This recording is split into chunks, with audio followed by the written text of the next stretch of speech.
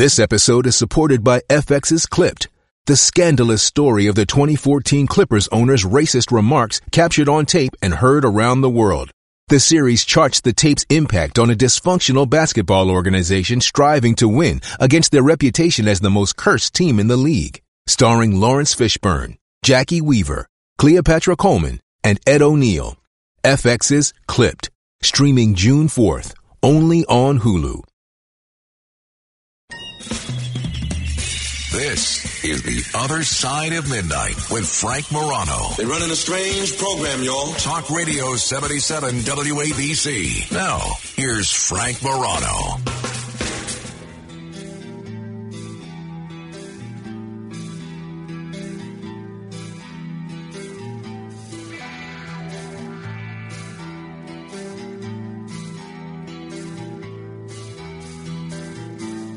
Good morrow, everyone. This is The Other Side of Midnight. I'm Frank Morano. Well, I got to warn you, this is going to be an exciting show.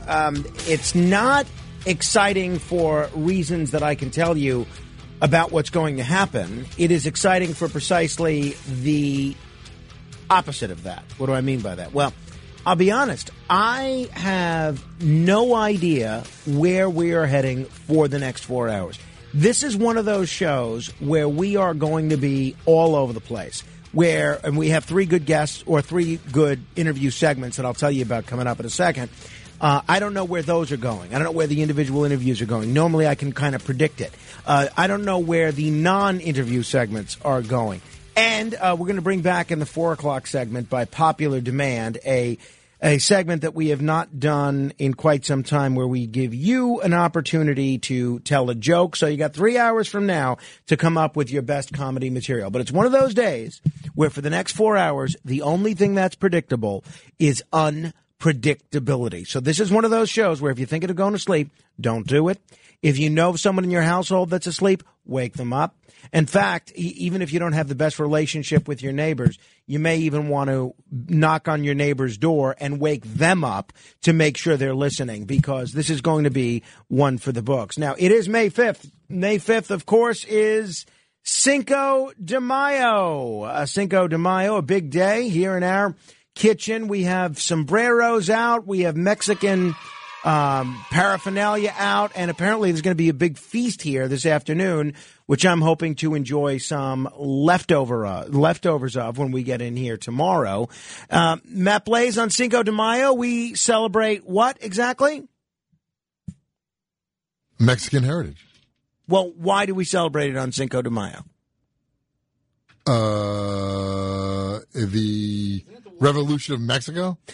Not really. No. I mean, that was not the worst answer. That was not the worst answer that I've heard, but it was far from the best. So everybody thinks that Cinco de Mayo is essentially Mexican Independence Day. It is not. It is not Mexican Independence Day. So what is it? Cinco de Mayo commemorates the anniversary of Mexico's victory over the French at the Battle of Puebla in 1862. Led by General Zaragoza. The victory of a smaller, poorly equipped Mexican force against the larger and better armed French army was a morale boost for the Mexicans. Unfortunately, Zaragoza died months after the battle from an illness, and a larger French force ultimately defeated the Mexican army at the Second Battle of Puebla and occupied Mexico City. So their victory was short-lived. But it is interesting. Whenever you see these Cinco de Mayo celebrations on television or in the hallways here or in Mexican restaurants, you don't really see, like you do for Independence Day, big old portraits of, we have General Washington and Revolutionary War heroes. Nobody's ever got a picture of General Zaragoza. I couldn't tell you what General Zaragoza looks like without looking him up online. I think, if you're going to celebrate Cinco de Mayo today, throw up a picture of General Zaragoza. At the very least, they should make him the Google Doodle, right? Am I right? Now, what's interesting about Cinco de Mayo, now, as Matt Blaze said, it has sort of a celebration of Mexican heritage, but it is a much bigger holiday in the United States than it is in Mexico. In Mexico, except in, as I understand, one key region, they really don't even observe Cinco de Mayo. That's not their big day, their big patriotic day, or their big day of history. In the United States, it is big. Now, they have been celebrating this for over 100 years in the United States, but it really gained, I mean, what's the first time that you remember celebrating Cinco de Mayo? You didn't celebrate it in the 40s or the 50s or the 60s, did you? Be honest. It really gained popularity beyond those of Mexican heritage, especially in the 1980s. Why? And this is a perfect example of how advertising and how media messaging influences other events. In the 1980s, there were advertising campaigns by beer, wine, and tequila companies all making a big deal about Cinco de Mayo. Today, in the year 2022, Cinco de Mayo generates beer sales that are on par with the Super Bowl. So that investment 40 years ago by these beer companies has paid off. So in Mexico, they don't do this in Mexico. They don't have margaritas and tequila and beer. The commemoration of the Battle of Puebla continues to be mostly ceremonial. Sometimes they'll have a battle reenactment or a military parade, and the city of Puebla marks the event with a couple of other festivals and some reenactments of the battle. Now, as I mentioned, a lot of people mistake Cinco de Mayo for Mexican Independence Day, which is the most important national holiday in Mexico, which is celebrated on September 16th. You know, it's interesting. We don't do anything on September 16th. We don't even have 2-for-1 quesadilla night. And I realize it's not quesadilla, but for those of us that have seen the movie Napoleon Dynamite, that's the way we say it. So that's the history behind Cinco de Mayo and why it is so big in the United States, but not necessarily that big in Mexico. I'll tell you, though, I don't have a problem. I mean, who cares if I have a problem with anything? But I don't have a problem with people celebrating it at all. The older I've gotten, the more I've become a bit more like John Catsimatidis, who celebrates every single holiday. That's what I'm doing now. I'm celebrating every single holiday, especially the holidays that involve tequila. So I say, if you're into Cinco de Mayo, whatever your heritage, I can't think of a better way to celebrate all things having to do with Mexico. And I'm sure a lot of people will be going out for Mexican food today. I'm certainly hoping there's going to be some Mexican food here in the kitchen. I'm told that's the plan. We're having a big Cinco de Mayo day of celebration here on the radio station. And I like Mexican food a great deal. Give me a good soft shell taco. Love it. A quesadilla, fajita, all about it. There was a place that I used to go to that used to have a lobster quesadilla out of this world. I don't know if they're actually eating lobster quesadillas in Mexico, but it happens to be absolutely terrific. So if you're celebrating Cinco de Mayo today, I say more power to you. Now, in terms of the rest of the show, coming up in about 15 minutes, we're going to talk with Elliot Gordon. Elliot Gordon is an interesting guy, as I was just telling Dominic Carter. He's an entrepreneur, a former aide to Mayor Giuliani, a producer, a talent agent, and he is doing something that I just love. He is working to bring comedy and laughter to senior homes and to assisted living facilities. And one of the things that I've become increasingly concerned with during the pandemic and elsewhere has been this epidemic of loneliness that's going on in our country and the related epidemic of depression. So if this alleviates the loneliness that some seniors might be feeling, I'm all for this. So I'm going to talk with Elliot Gordon in just a minute. I'm very much looking forward to that. And then in the 2 o'clock hour, I'm really looking forward to this discussion. I started telling you about this yesterday. We have, I've had a lot of diverse views on Russia on this show. We've spoken with people who are a bit more hawkish when it comes to Russia, folks like Wesley Clark and Harlan Ullman and others, and folks that are a bit more dovish, and some who have been called by some of you Putin apologists. Now, that's been a concerted effort on my part because I've sought to put forward a different narrative than what you're hearing in 80% of the media. And when I've had those folks on, even though many of you have criticized me for that, I have always tried to ask them the most challenging questions that I can when it comes to Russia and Ukraine. And, I think you'd be hard-pressed to listen to an interview that I've done with one of these, and this is your description, some of you anyway, not mine, Putin apologists, and tell me a question that wasn't asked of them. So what we're going to do in the 2 o'clock hour is something a bit different. Michael Averko is going to be here. He's a commentator, foreign policy analyst. He's been on the show a few times before, and he supports a diplomatic end to this Russia-Ukraine crisis. He supports a more I'll call it, I realize this is an oversimplification, but a more dovish approach when it comes to Russia. Now, he's going to be joined for the hour by a fella that is hosting one of my favorite podcasts these days, Richard Bay, who supports a more aggressive stance when it comes to Russia and Ukraine. And I'm hesitant to call it a debate, even though both people, I think, have very different views about where we are in this situation. But we are going to have a discussion about the future of this Russia-Ukraine situation and where we go from here. I'm looking forward to that.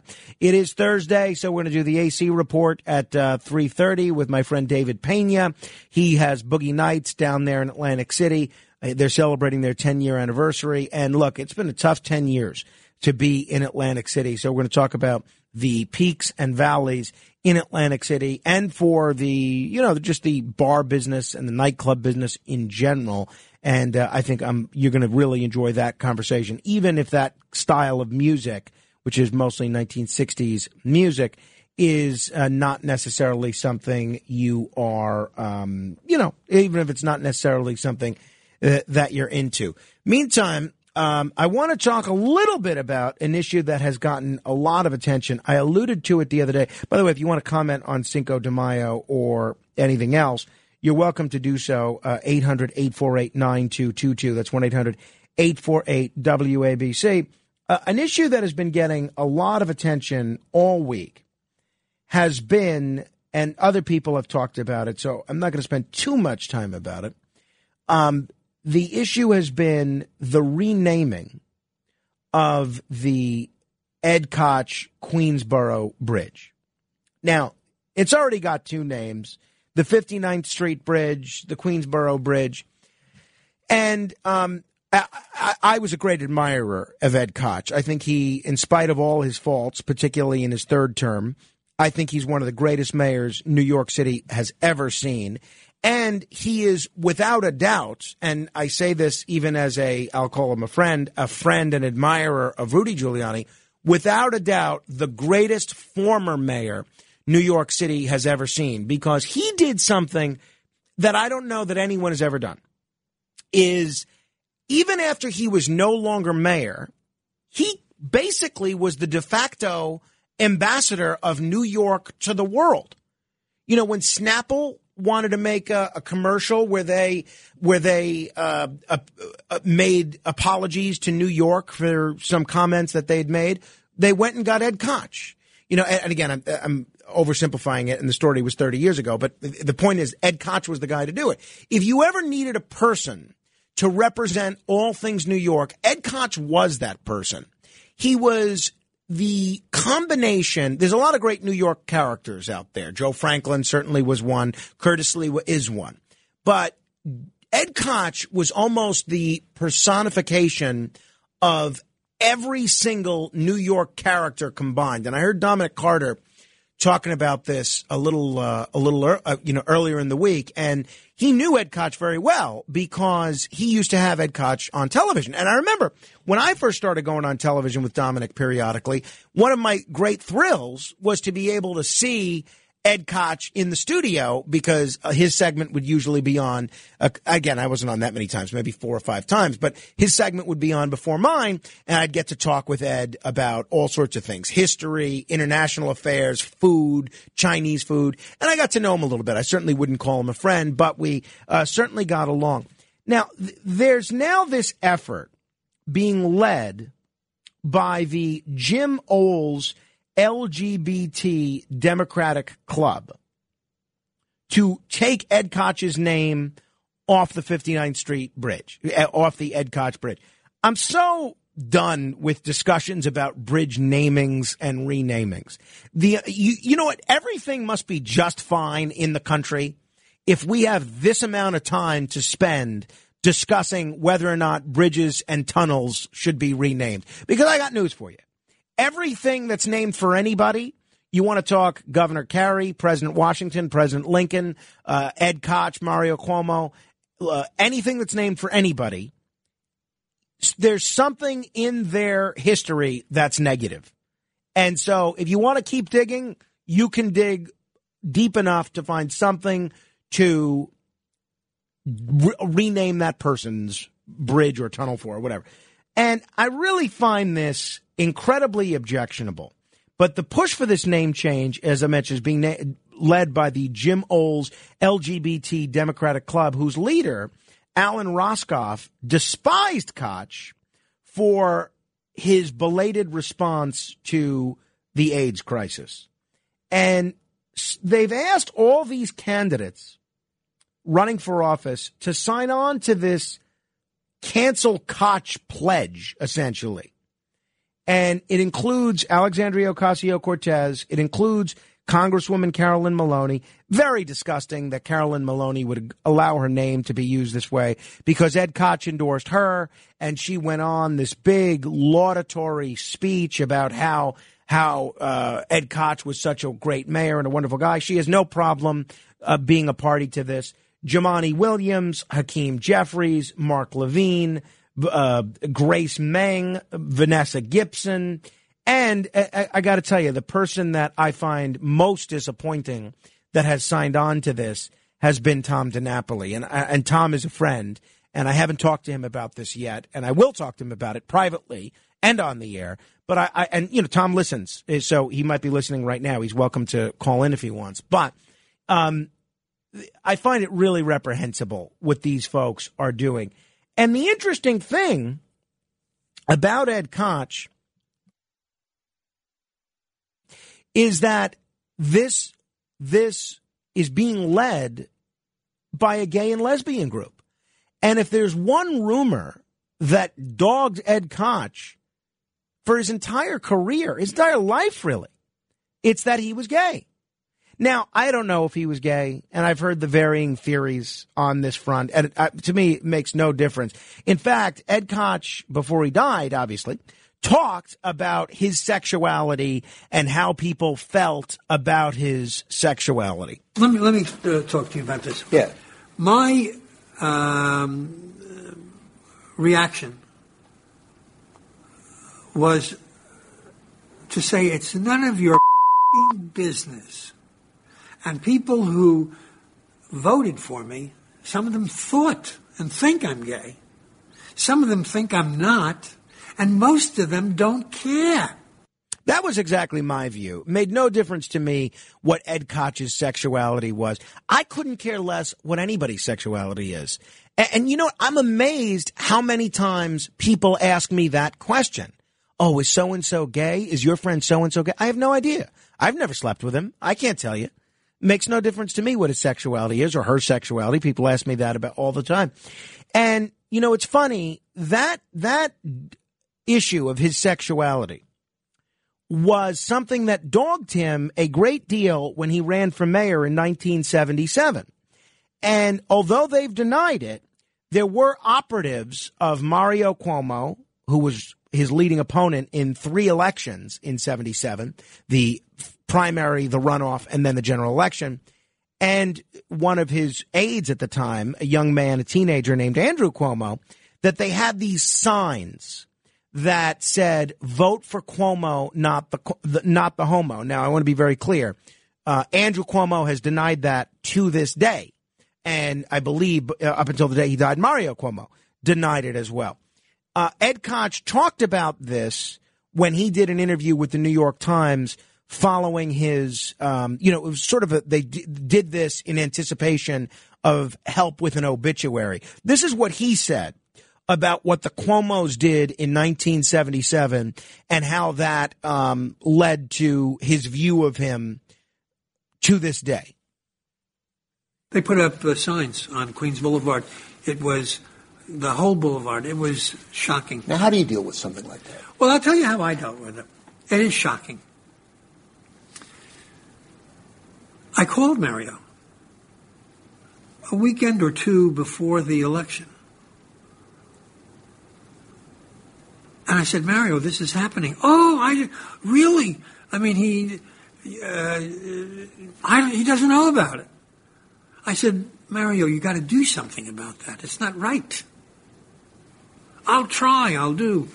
I don't believe he did anything. Now, that matter has affected our relationship from 77 through this year. We get along, and we got along as mayor and governor, but I always held it against him. I also held it against his son, Andy Cuomo. Even though social relationships, when we meet in public, are good, underneath, he knows, I know what I'm really thinking. You Now, I think that was taped, that interview that I just played for you with the Times, around 2010. I interviewed Koch many times before he died. I think one of the last interviews that I did with him was around 2012, maybe 2013, early 2013. But I spoke to him about this because he and Mario and he and Andrew had patched things up. And this is one of the many reasons that I admire Ed Koch more than so many people in life. He was able to essentially forgive the Cuomos for this. Listen to my discussion with him on this front. You mentioned Andrew Cuomo. You had some legendary battles with his father, Mario, over the years, running against him for both mayor and governor. Right. How's Andrew doing?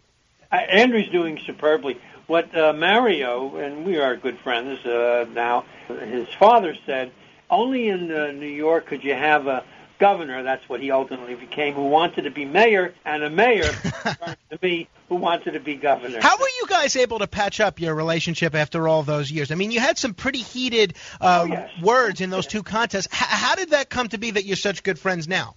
Well, I would say the first thing is that we weren't such good friends for a number of years. I think, as Mario said on a number of occasions, I think I like Ed better than he likes me. And then he went on to say, and I said that once when Ed was there, and Ed said, you're right. But that's changed.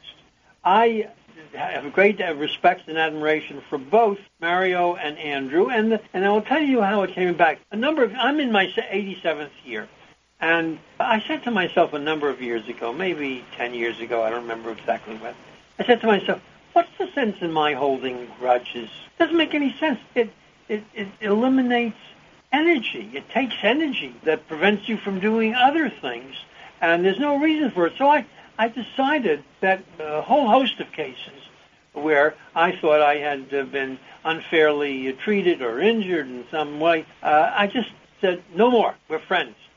And that's the truth, and it's the honest-to-God truth. And I only wish Andrew well. I think he's done a spectacular job as governor. Nobody thought he could accomplish all the things that he accomplished in his first year, and he did.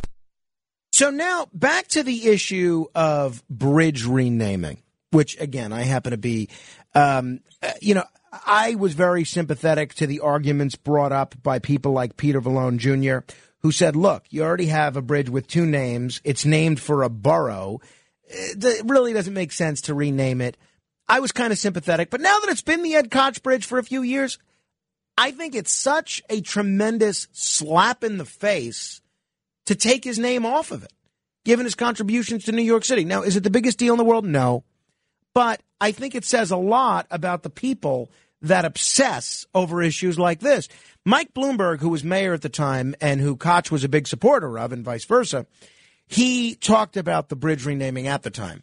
And just as he pulled our city back from the edge of collapse, you should know that Mayor Koch literally saved the Queensboro Bridge from near collapse and began the process of reinvesting in then crumbling bridges across the city.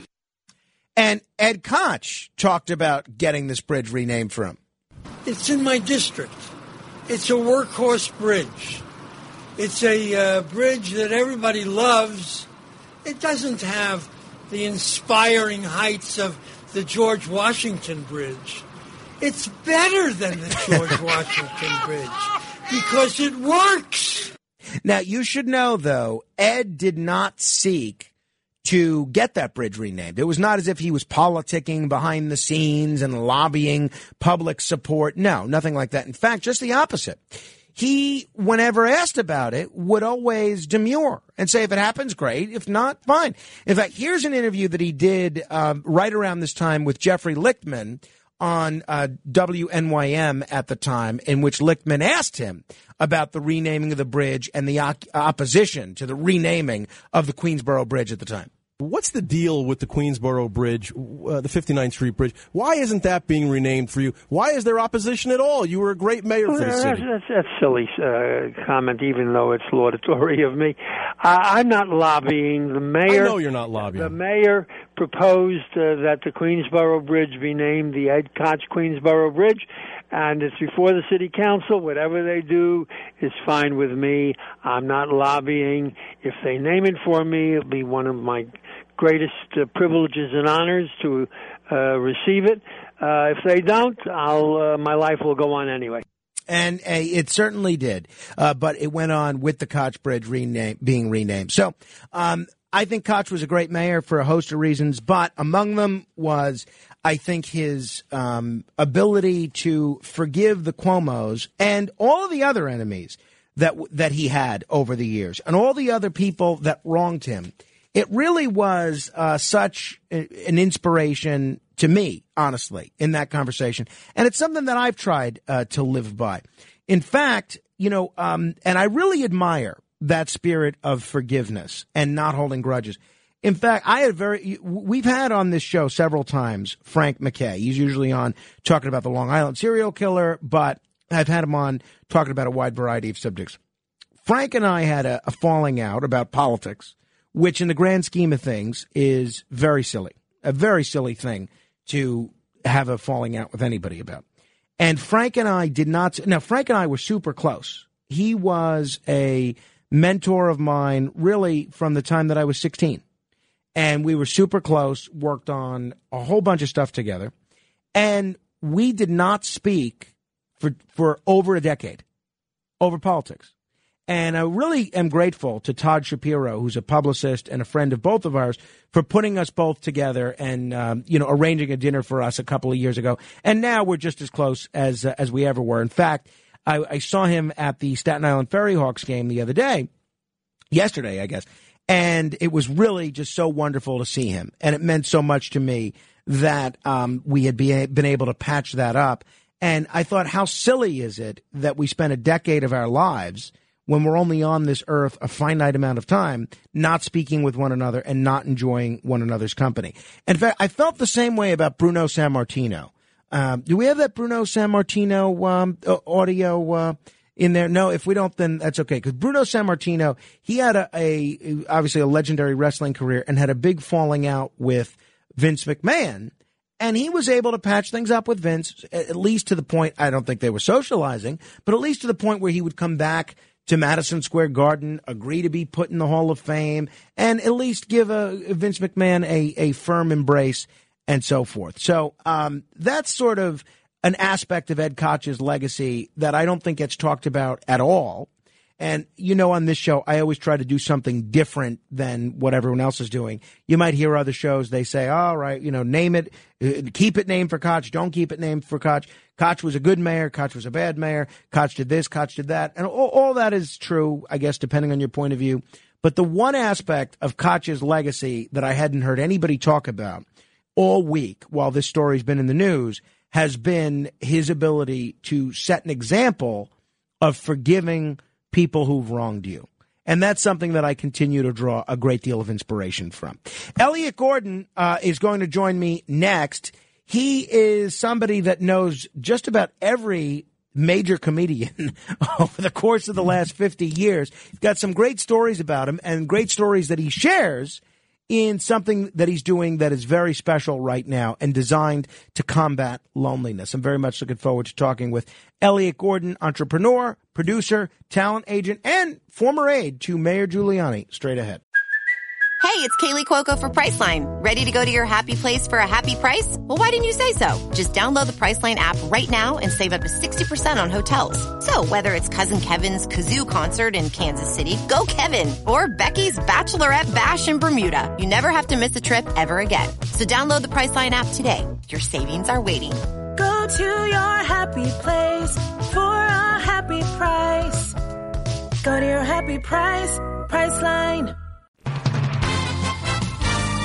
Morano, 77 WABC.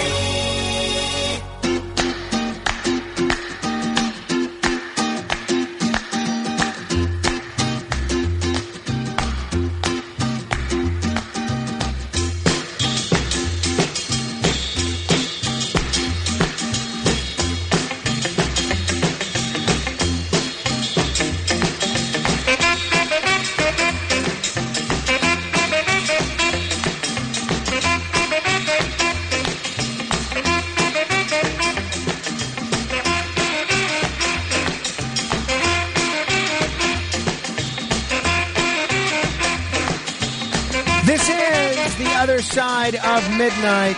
I'm Frank Morano. You know, if you listen to me, I am quite fond of New York City characters. I don't think there are any characters that are more interesting and more fun than Elliot Gordon. You know, if you read a biography of Elliot Gordon, it's almost like you're reading the biography of 5 or 6 different people, because you can't believe any one person has led that varied an existence in the course of one lifetime. But Elliot Gordon certainly has. It's very difficult to describe Elliot Gordon. He's a producer, a talent agent, a former aide to Mayor Giuliani, an entrepreneur, and a gifted storyteller. And the thing we like most about him, he's kind enough to get up early for us this morning. Good morning, Elliot. Thanks for joining me on the radio. Frank, thank you so much for having me as your guest. And by the way, besides being Cinco de Mine-O, it is also Israel Independence Day, so I'm going to send you falafel to have with your tequila. I do like falafel, and I appreciate you mentioning that. Now, you know, your sending me a falafel would not be your first foray into the breakfast business. I read somewhere that you actually have been the person that invented the breakfast bagel. Come on, how did you invent the breakfast bagel? Well, you know, it's interesting that you really did your homework and your research. Yeah, most of those bagels, we're talking about many, many years ago, most of those bagels are running about 4 ounces. So I said, you know something, if I make a 5-ounce bagel, when they hit that with cream cheese and a coffee, that's breakfast, which is probably the way Ed Koch started every morning. So I said, you know what, I'm going to make 5 ounces. Before I know it, I put it on trucks and I was delivering it to restaurants, and I had it up to 10,000 bagels a week. So I built that bread route and then I sold it, but I had come up with the name at that time of the breakfast bagel. Wow, that is wild. You know, it's interesting when we think about you and what you've done in public life and what you've done in comedy, which we'll talk about in a minute, and what you're doing right now. A lot of people don't know that you actually played a pretty significant role in the Camp David Accords, and your work with Leon Charney, and your relationship with Leon Charney led to, an interesting collaboration with the two of you. How did you get to know Leon Charney initially? Well, Frank, I want to make one correction. I was not involved with the Camp David Accords. Leon was, and what happened was how I found out the whole story, and most people don't know Jackie Mason was. But what happened was when I was working for Mayor Giuliani, Leon Charney was very involved with politics, and I would meet him at the functions. He became a very wealthy real estate man, and I think he had like 1 million square feet just in Times Square. So I met him at the different events that I was attending with Mayor Giuliani, and Leon said, "Hey, El, I've got a TV show, and I buy time because in 1997 you had to buy time in different markets to get your show aired." And he said, "It's all about politics in Israel, and you seem to know all the players in politics." He said, "Would you like to produce my show?" And I did. I was with him for about 3 years and produced about 200 shows, but I became close with Leon personally, and he shared the story. I said, "Leon, how'd that whole thing come about?" And just to revise it very quickly, he said, "El, at the time I was a very successful attorney, and there was a comedian from the Catskills, not a big name, a guy named Lee Tully, and he came to Leon and he said, there's another comedian who went on the Ed Sullivan Show and did his jokes. Can he sue him?" And Leon won a lawsuit. He said that the Sullivan Show had such a big audience, doing jokes on it registered a common law copyright, which Lee Tully did, and that meant no other comedian had a right to that intellectual property, and he won a lawsuit for a comedian having his jokes stolen. Well, you know, so not long after that, Jackie goes on the Smothers Brothers, and which was another variety show around that time, and they edit his jokes about the Vietnam War. And Jackie Mason goes nuts. He couldn't believe that they actually cut up his material. And he goes to Leon. Leon files a lawsuit, and it works out there's a senator from Indiana named Vance Harkey, very big on First Amendment issues. So it was in the paper because it was Jackie Mason. Vance Harkey sees it. He gets involved. And they had an out-of-court settlement, but it brought Vance Harkey in touch with Leon Charney. He introduces him to a guy named Bob Lipschitz, who's the biggest attorney in Atlanta, representing the governor, Jimmy Carter. Jimmy Carter gets elected president. Lipschitz goes with him to Washington as the president's personal attorney, similar to Rudy Giuliani and Donald Trump. And then Leon is representing a guy named Ezra Weitzman for a book deal. And Ezra calls him and says, Begin just became elected prime minister. He brought me in as defense minister, and we want you to come to Jerusalem to meet with us. So Leon goes out there. They say, hey, you got a connection indirectly to Prime Minister Begin through him, through Weitzman. You got a connection to President Carter through Lipschitz. Nobody knows who you are.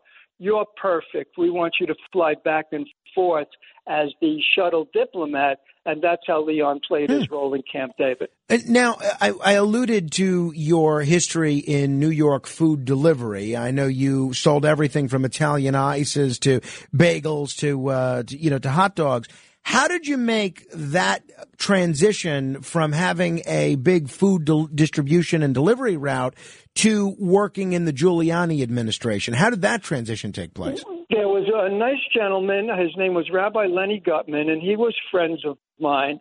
And he said, this is 91. He said, Rudy lost in 89, but we're going to go again for it in 93. And we're going to need help in certain areas where you have good contacts. And he brought me in, and there was a gentleman, Dov Heiken, who helped us, and a fine gentleman named Bruce Teitelbaum. And we all kind of like formed an office, just concentrating our efforts on the Jewish community, because with the Crown Heights riots, we felt that was the area where we could move those Dinkin voters into the Giuliani column. And that was the role I played. And we wound up winning the election. And like I said, I stayed on and worked as an aide to the first deputy mayor, Peter Powers. And then once I met Leon, I said, hey, why not go into television? Yeah, so if people just tuning in, we're talking with Elliot Gordon. If people have followed the history of New York politics, usually a lot of people that are senior aides for a two-term mayor, they will do maybe lobbying, maybe they'll run for office themselves, maybe they'll go into consulting, maybe they'll go into punditry. You don't necessarily think of becoming a talent agent as the first career for somebody that leaves a mayoral administration. What made you choose to focus on that, talent management and entertainment and comedy, rather than go the traditional route of so many other Giuliani alumni, for instance? I had a very dear friend who was a very special man named Sid Bernstein. And Sid Bernstein had been the great music promoter of the 1960s. He was the man who brought the Beatles to America. He was manager for Cousin Brucey, another dear friend, Cousin Bruce Morrow. And I think Sid was involved with every major star of that era, Frank Sinatra, Jerry Lewis, everybody. And Sid and I were very close, and I really caught the entertainment bug from Sid Bernstein, and I found that I have an incredible teacher, a guy who's done it all from small shows to Shea Stadium, to teach me how to become an agent, to teach me the area of promotion, of dealing with an artist, and I really caught the bug. And through Sid Bernstein is how I met some guy named Jackie Mason, which we had been friends for 20 years. And then I'm meeting Pat Cooper and Alan King and Tom Dreesen. And these guys said, hey, if you pick up the phone and you get us a job, you got 10% for your pocket. And some of these guys were getting big money, and I got them jobs, and I was picking up big commissions. So that's what took me in that direction, that I had the opportunity and the teachers like Sid Bernstein and like Jackie Mason to teach me how to do it. And I just love the fact of earning money by making people feel good. And it became an addiction, and I just kept doing it. And like I said, I wound up with these long-term relationships with Pat Cooper and Tommy Dreesen. And before I knew it, I was getting jobs for Robert Klein and occasionally some work Alan King and Henny Youngman and Red Buttons, the old-timers. And I found that the biggest treat was having them share their stories of their lives' events with me, of coming up through the Catskills and what they went through.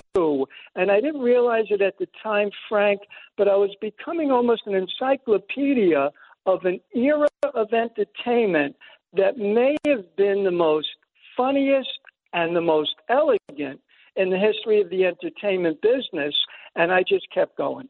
Well, so you've represented a lot of interesting folks over the years, including a few folks that I've known, and you've worked with some legendary folks, people like Carol Channing, people like Joe Frazier, and the fellow that I was just talking about a few minutes ago, Ed Koch. You represented him? Yes. What happened was, I represented him for speaking engagements. When I was doing the Leon Charney report, Leon knew Ed very, very well. Leon was heavily involved as a fund, giving money to Democratic candidates, and Ed would come on the show. And then I just asked him, I said, hey, Ed, I think I could get you some speaking engagements. Will you allow me to do that? And he said, sure, why not? So in that sense, I represented Ed, getting a couple of speaking engagements. And again, we became friends. And Ed Koch, to me, was like another entertainer. He was a very funny, charismatic guy. And it was an honor to at least spend a small amount of time representing the former mayor. If, a couple of the people that you've worked with over the years, I've known, and they're known for occasionally being a bit temperamental. People like Jackie Mason and Pat Cooper come to mind. Now, I know Pat pretty well, and he has a very kind side to him, which doesn't get nearly as much attention as his more irascible side. But tell me a story or an anecdote about your relationship with either Jackie Mason or Pat Cooper, because I know every interaction that I've ever had with both of those guys was incredibly memorable, and I'm sure most of yours were as well. Well, I tell Pat and I know each other a long time, and he is one of the most loyal, encouraging, cheerleader type of guys when you need somebody in your corner, and I call him a marshmallow simmering in hot Italian sauce. Pat is just constantly funny. Not long ago when he was living in New York, he's in his 90s, and I visited him at his apartment at that time on the Upper West Side. I said, how do you stay in such good shape? He says every morning he goes to Central Park and takes a run for his life. So, so he was just constantly funny. And, I got one great story for him. I get him a job at a place called Ruth Eckerd Hall, which is a theater in Clearwater, Florida, the Tampa area, holds about 2,200 seats. And and he's about 80 years old at the time. I say, Pat, it's the winter. You better go down a few days earlier because there could be a snowstorm. No, I'm going to go the night before. Don't worry, things will be fine. Sure enough, the night before, there's a snowstorm in New York. He calls me from the airport. He said he's locked into LaGuardia. And he says, if there is one plane that's going to be flying out to Miami and if there is one seat available, I will chain myself to that seat. They'll have to call the cops to get me off the plane. He said it's not because of his money. And I think I got him $12,500 for that job. He said, I'm a rich man. He said, but you have a commission coming. How are you going to get your commission if I don't show up and do the job? How is the promoter going to talk to the audience and give back the tickets? He said, it's called being a responsible person. 80 years old, flies into Miami, sleeps in the airport to get a connecting flight to Tampa, goes right to the hotel, right to the stage, does 45 fabulous minutes, and then he goes back and gets some rest. At 80 years old, he said, it's called being responsible. Wow. Wow. Talking with Elliot Gordon. And how about Jackie Mason? Jackie, I've seen, even when he would come in and fill in on the radio, he had a side to him that could be, to put it politely, difficult to deal with. Yes. Now, Jack and I, I'll tell you a fascinating story. Jack and I had been friends for over 20 years. We were introduced by Sid Bernstein. And Jack, very entrepreneurial. Him and I would come up with ideas for different comedy packages or to do different things together. And, 4 or 5 nights a week, I'd get a call from Jackie Mason at midnight because he liked to stay out late. And it was always the same thing. He's in a coffee shop with some girl he's not that thrilled with. He wants me to get in a cab to meet him so we could talk about show business. So I'd be with him 3-4 nights a week. But a very, very special guy. And at times, Frank, you're right, we would get into shouting matches. We would yell. We wouldn't speak for the longest time. Now, 3 years ago, he calls me and he says, I want you to meet me at this diner later tonight. Let's get together.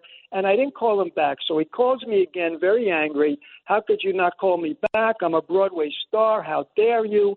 Again, a fight. We don't speak for 3 years. Last July, I'm coming out of the subway in Manhattan on 7th and 57th, and there's a guy at a table outside the restaurant having a cup of coffee, Jackie Mason. Our eyes just lock, and he says to me, he said, we've been fighting. And I said, yeah, I heard something about it. He said, let's just get past it. I said, Jack, I agree. We sit down. We're talking about comedians like Myron Cohn and all those guys. He hands me his new cell. He says, call me. We're back on track again. That night, he went into the hospital.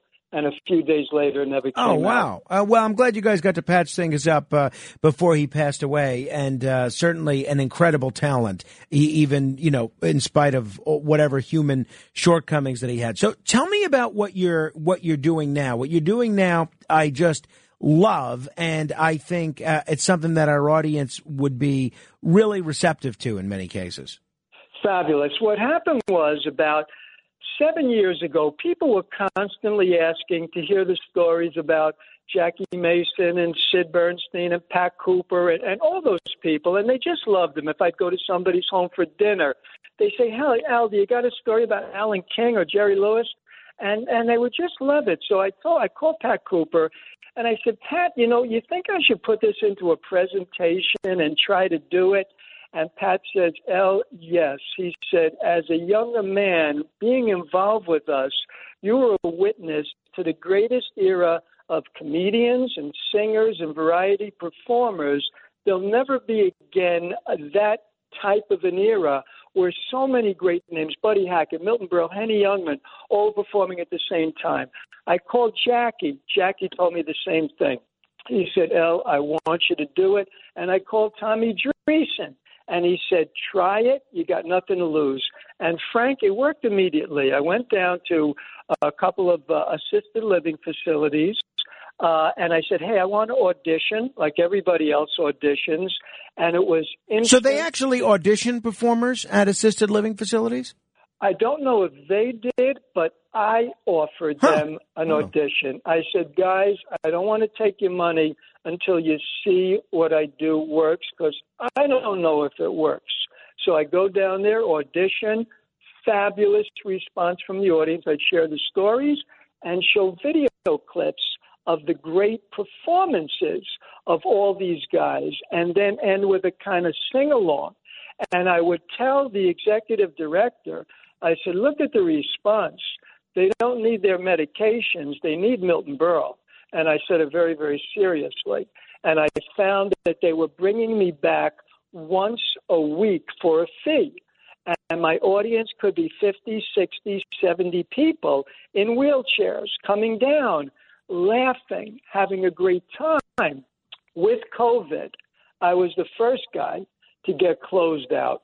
So there's a lady named Donna Lapita. She runs an assisted living in Little Neck. She said, "Oh, there's something called Zoom that her daughter teaches on it." I don't know what she said, Zoom. I thought she wanted me to run around the living room. I don't know what Zoom was. So she said, "Can you try it?" I said, "Let's figure this thing out." I tried it, and it worked. And what I found out now over the last 2 years is I'm broadcasting this to facilities and communities around the United States, mostly in 4 states.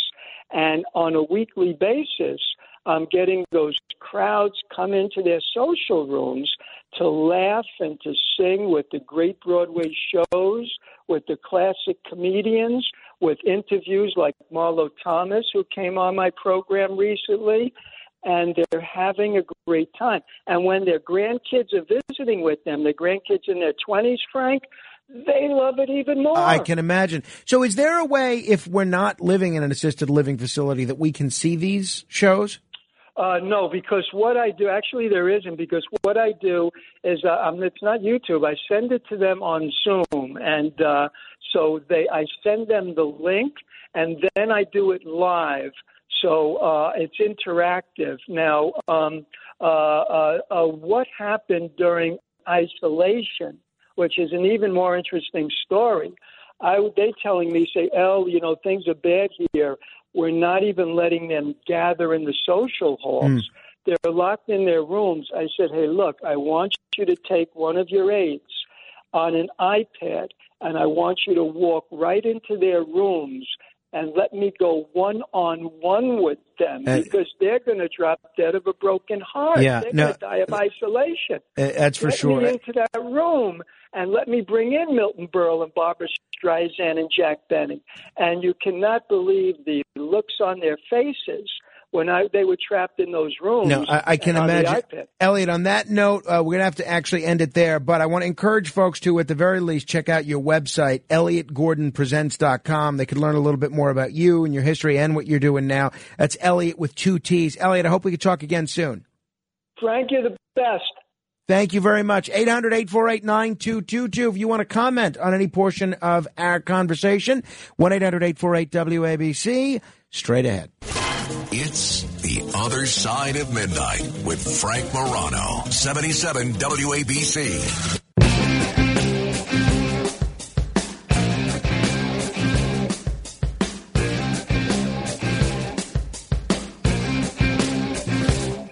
I was on my way down to Mexico. There was trouble on the rise. It was nothing more. This is ZZ Top. Hey, we're going to talk Russia and Ukraine coming up in just a minute. Looking forward to talking with Richard Bay and Michael Laverco, and more importantly, where we go from here. So, In terms of my day yesterday, I'll tell you one of the things that really annoyed me is my wife asked me to go to Bank of America, where she has an account, and she added me to the account so that I can make deposits and take money out and stuff like that. And a couple of people, everything all right there, man? Okay. A couple of people who came to Carmine's christening, they gave him checks written out to him. So I went down to the bank with a copy of his birth certificate, hoping to get him added to our account. And lo and behold, I get there at 4:01. 4:01, the door is locked. Door's locked. I'm knocking. I see people in there. They look like they're transacting business. And then I see the sign on the door says they close at 4 o'clock, Monday through Friday. Now, can I ask you a question? And this is why this is not my favorite bank.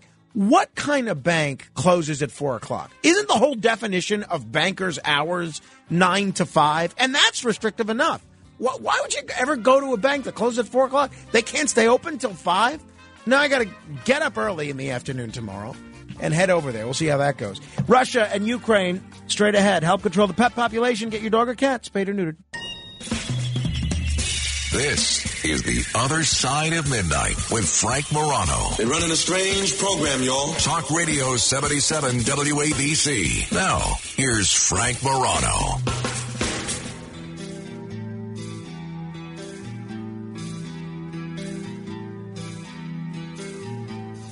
Good morrow, everyone. This is The Other Side of Midnight. I'm Frank Morano.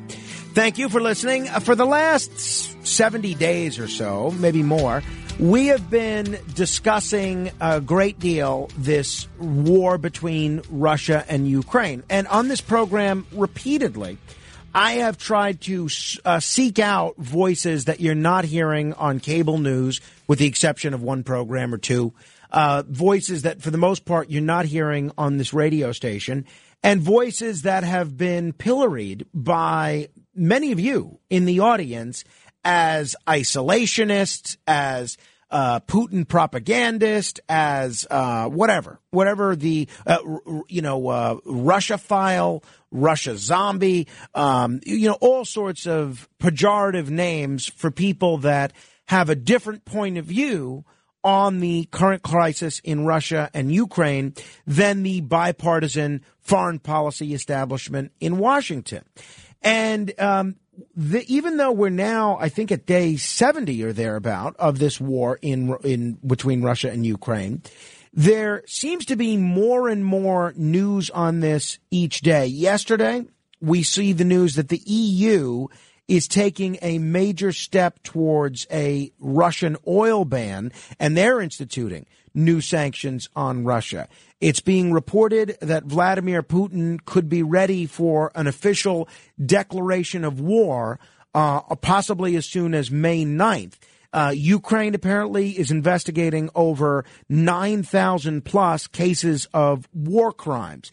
You have a lot of people in both parties in Washington eager to send as much aid to the Ukrainians to fight against the Russians as we possibly can. And there are even some, although President Biden has resisted this call, there are even some who would like to adhere to Ukrainian President Zelensky's call for a no-fly zone. Now, I thought what we would try to do this hour is find two of the most intelligent people that I know, and two of the most intelligent guests and the most articulate guests, not only on foreign policy, but a wide variety of subjects, to talk about this issue and have a real robust discussion about it.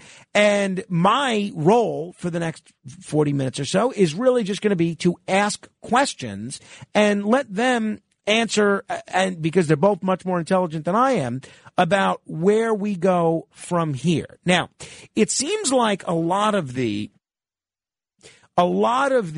discussion about Russia and Ukraine deals with the role of NATO. So many people that I've had on this show that seem to have a more understanding view, and again, I know that's an oversimplification, of Vladimir Putin's invasion into Ukraine, have pointed to NATO expansion as a provocative measure.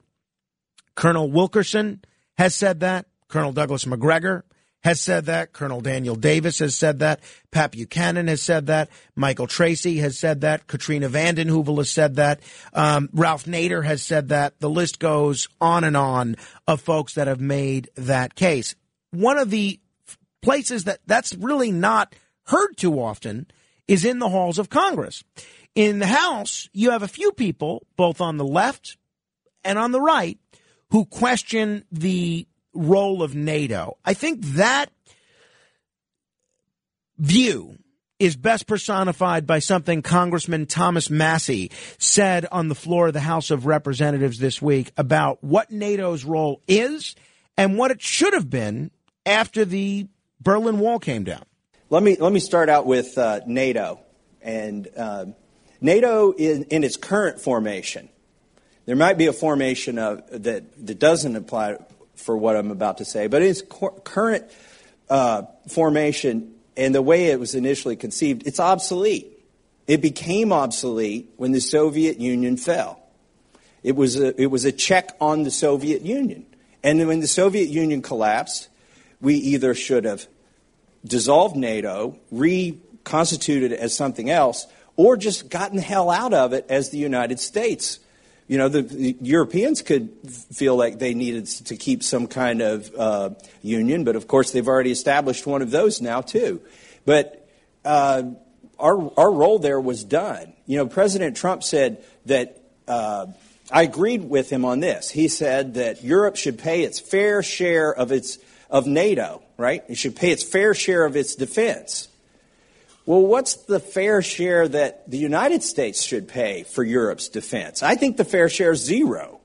They should pay, I mean, they're prosperous countries. They're far more socialist than us, although we're veering in that direction. They've got plenty of money to fund all these government programs that we don't even have here. And yet we're supposed to be told that the American taxpayer should be conscripted. Just as if you would conscript somebody into the military and send them to war, we should be conscripted economically into their wars, that we should be conscripted into paying for their defense. Yeah, by the way, that was not on the floor of the House of Representatives. It was in Washington, but it was for a group called the Committee for the Republic, which I think generally takes a non-interventionist view when it comes to foreign policy. Somebody that has very passionate views when it comes to just about every subject, including foreign policy, is Richard Bay, a veteran TV and radio talk show host who, of course, was a WABC alumnus who lost his job in part because of his vocal advocacy against United States participation in the war in Iraq. These days, he's hosting a very popular podcast called the Richard Bay Talk Podcast, which you can watch on YouTube. I subscribe. I watch it just about every week. And somebody who's just as passionate is Michael Averko, independent foreign policy analyst and media critic. Richard, good morning. I know it's a late night. Thanks for getting up. Sure. You should be my agent. Well, I'll give you, if I make 10% of everything you get from the appearance that you're doing with me today, then I might have enough to get on the Staten Island ferry. Richard, let me begin with that argument that Massie and others have made, that NATO, and this was something that we heard a lot from Donald Trump from during the campaign, a little less so once he became president, that NATO sort of outlived its usefulness when the Cold War came down. What do you make of what Congressman Massie and other non-interventionists have said with respect to NATO expansion on Russia's borders? Well, it's obviously fallacious, as demonstrated by what's going on in Ukraine and Russia right at this moment. I mean, to blame NATO for provoking Putin is like blaming, in the Three Little Pigs, blaming the pig that made his house out of concrete and stone because he didn't want the wolf to blow it down. It's obvious here nations want to join NATO. Nobody twisted the arms of all the countries, including the Baltic states and the Eastern European countries that were at NATO. Nobody bribed them to join NATO. No, they found its purpose necessary, not a Cold War antique. And Putin's unprovoked megalomaniac annihilation of a people and their country not only reinforces the necessity of this 70-year-old institution, Sweden and Norway and the Baltic nations, they all are understanding more and more the necessity of this. And as for those people like Pat Buchanan, 1 year, there are some libertarian principles that I find admirable. And 1 year I went to the Libertarian Convention in New York until the leader of the organization started arguing that we should have never entered World War II. Patrick Buchanan makes the same argument, that we should have stayed out of that war. Well, if you believe that, I can have a debate with you, but I think that's just so far out of the norm. It's not even worthwhile debating it. All right. Well, Go ahead. No, I was going to say, putting aside the foreign policy debate about 1941 America, let's talk about 2022. And Michael Averko, who's a media critic and independent foreign policy analyst who's written for a wide variety of publications. What about what Richard said there, that countries want to join NATO? And does he have a point that Russia's not invading any NATO countries? So maybe NATO is the brick house that a lot of the pigs are fleeing to, so they can avoid having that house blown down, knocked down. Is there anything to that as far as you're concerned, Michael? Not at all. NATO, unfortunately, is an aggressive, imperialistic, anti-Russian bloc. The proof is overwhelming. When the Soviet Union broke up, pro-U.S. sentiment in Russia was genuine and included people like Putin. When Russia asked to join NATO, first under Yeltsin and then inquiring under Putin, it was met with astonished amusement because, unfortunately, NATO, it thrives on anti-Russian propaganda. All you have to do is listen to the harsh rhetoric that is very biased and inaccurate.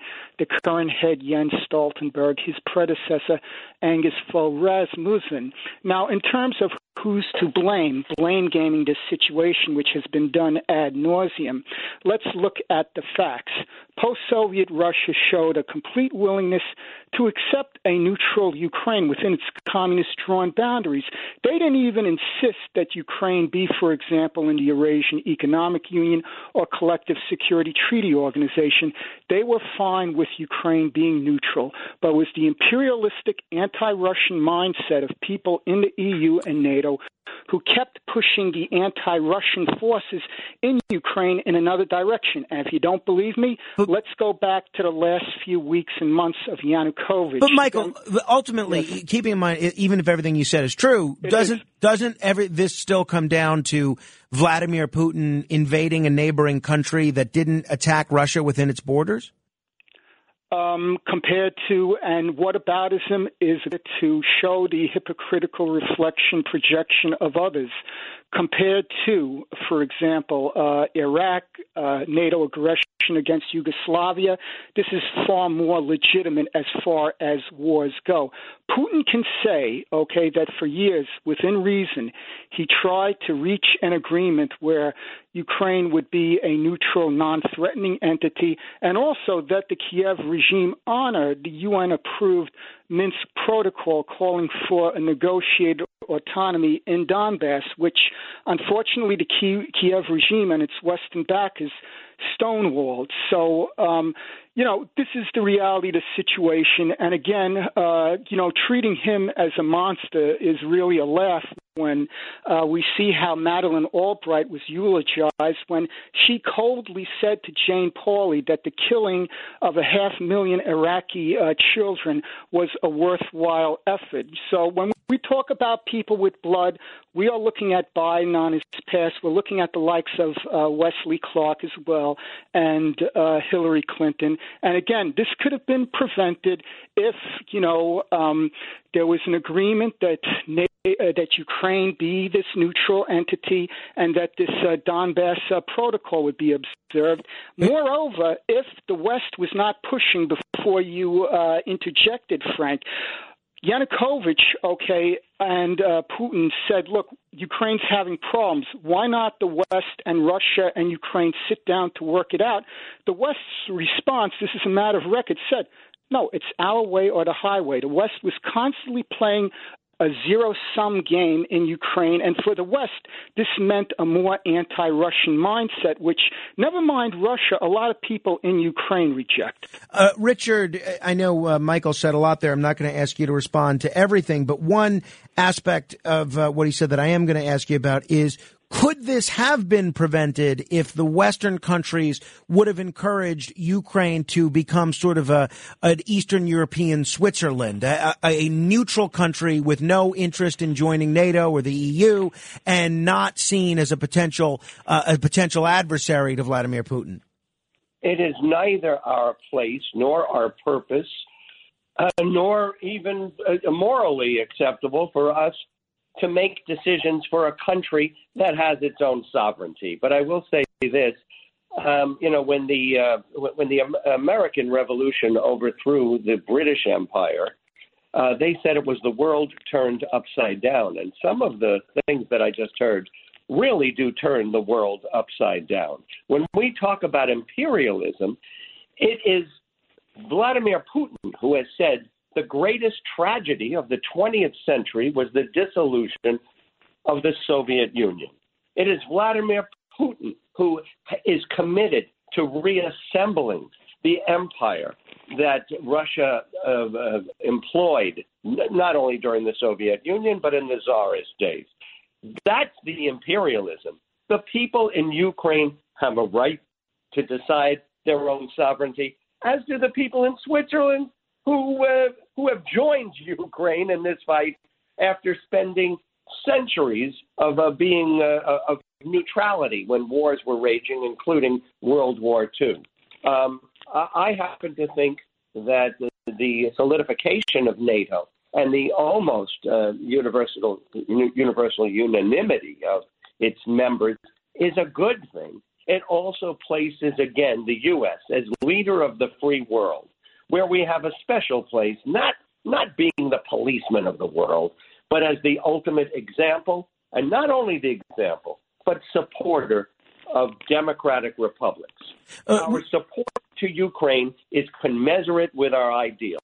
I do agree Iraq was a tremendous mistake based upon information that was either fabricated, exaggerated, or taken out of context. And I spent half a year trying to illustrate that on the radio. So, you have to take each war within its own context. Now, and in this particular context, we're supplying one last point. Sure.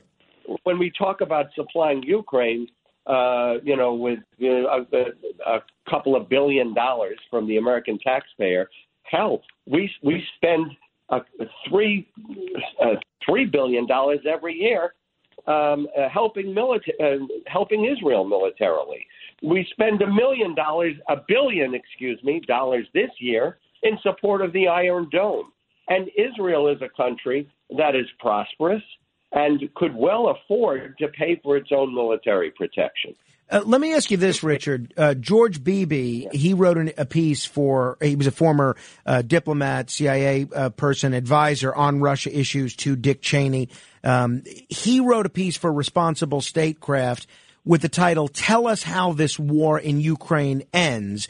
And he writes, as calls grow for a victory over Russia, we should examine whether such a win-lose outcome is even possible. And he quotes General Petraeus, who posed the question at the outset of the Iraq War in 2003, tell me how this ends. If you were to answer that, Beebe or by extension Petraeus, how do you see this war ending, and what would you like to see Biden and the United States do going forward? All right. I would say there were certainly people after Dunkirk who might say, including members of Churchill's own cabinet, how is this war going to end? Look at what just happened. The expeditionary force was thrown into the sea. We should make some sort of détente with Hitler. How is this war?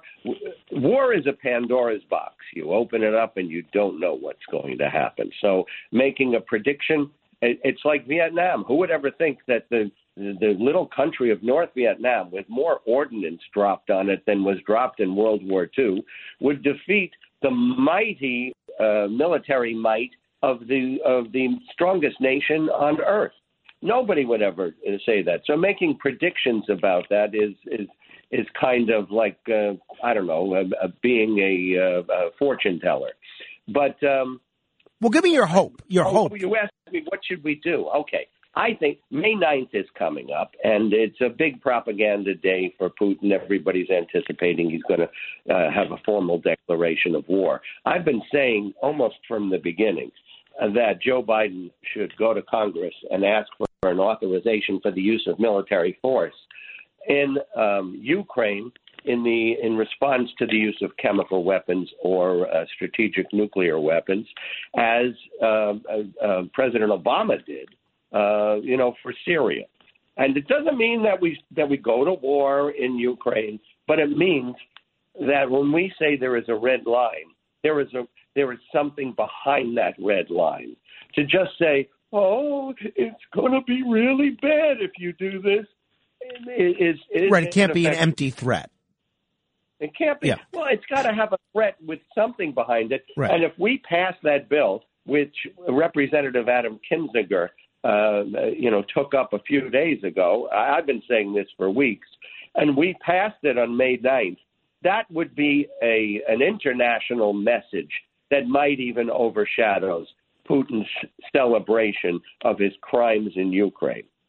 Let me ask you, Michael, same question. What would you like to see the United States do going forward?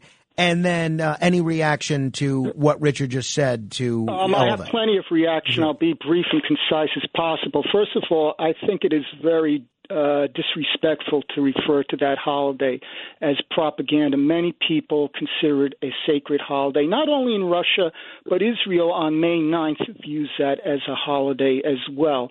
The $37 billion for the Kiev regime is much more than what Israel is getting. The $37 billion and the propaganda that Ukraine can win this and reference to what happened in Vietnam. It's coaxing some Ukrainians to fight on, and it's going to mean, yes, more Russian deaths, but many more Ukrainian deaths, so it's not going to help Ukraine. And as far as Vietnam goes, U.S. had to go a bit of a ways there. That was not as easy for them. Ukraine borders Russia. It's a much different and actually easier operation in that sense.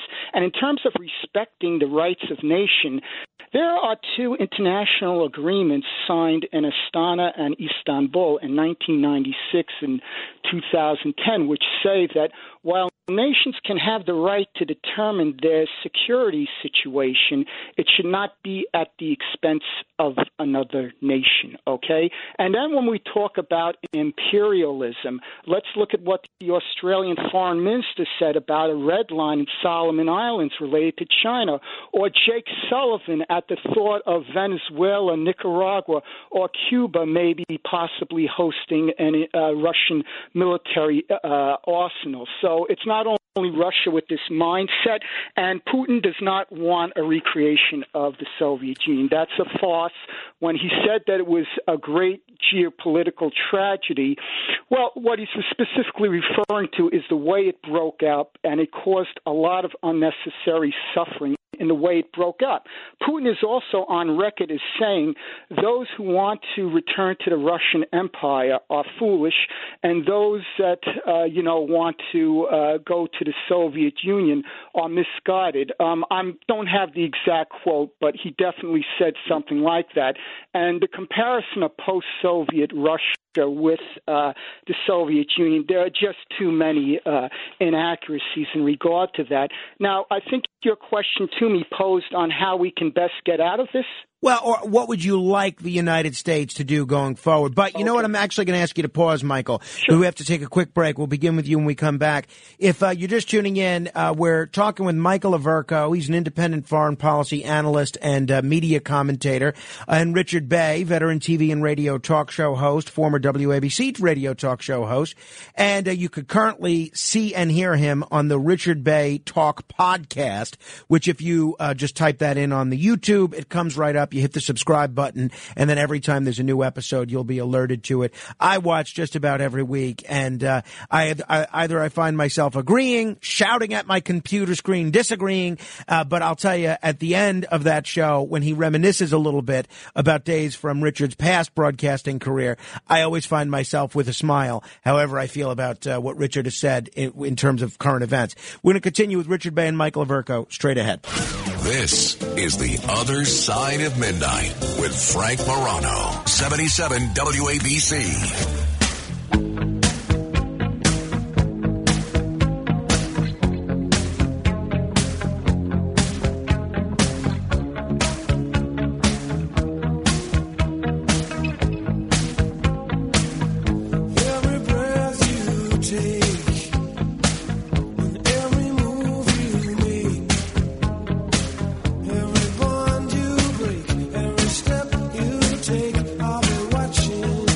We're talking about the situation with Russia and Ukraine. And I'll tell you, one of the things that we don't hear much is a discussion that deviates from the normal partisan talking points that you see on cable news. And this is one of those issues where whether you're talking about Lindsey Graham or Bob Menendez, they sound very similar in terms of policy. If you watch Sean Hannity or Don Lemon, they actually sound, maybe not rhetorically, but policy-wise, pretty similar when it comes to this issue. But there are alternative points of view, so we want to at least give a proper airing to them, and also an opportunity for people that support what President Biden is doing to respond. Michael Averko is here. He's an independent foreign policy analyst and a media critic. Richard Bay is here, veteran TV and radio talk show host. Michael, we were talking to you. What would you like to see the United States do prospectively, and how do you think this crisis ends? Okay, well, as long as the Biden administration is in office, unfortunately, this is going to go on. The good news is there's a good chance that he's not going to be president. The Republicans don't have as much of a neocon, neolib influence, and right now, DeSantis, Trump influence seems to be getting the upper hand. In one of my recent articles, my next to last one, I sort of made a loose, and I stress loose analogy to what happened when we went from Johnson to Nixon and then from Carter to Reagan, at least when it came to East-West relations. Johnson heightened the war in Vietnam.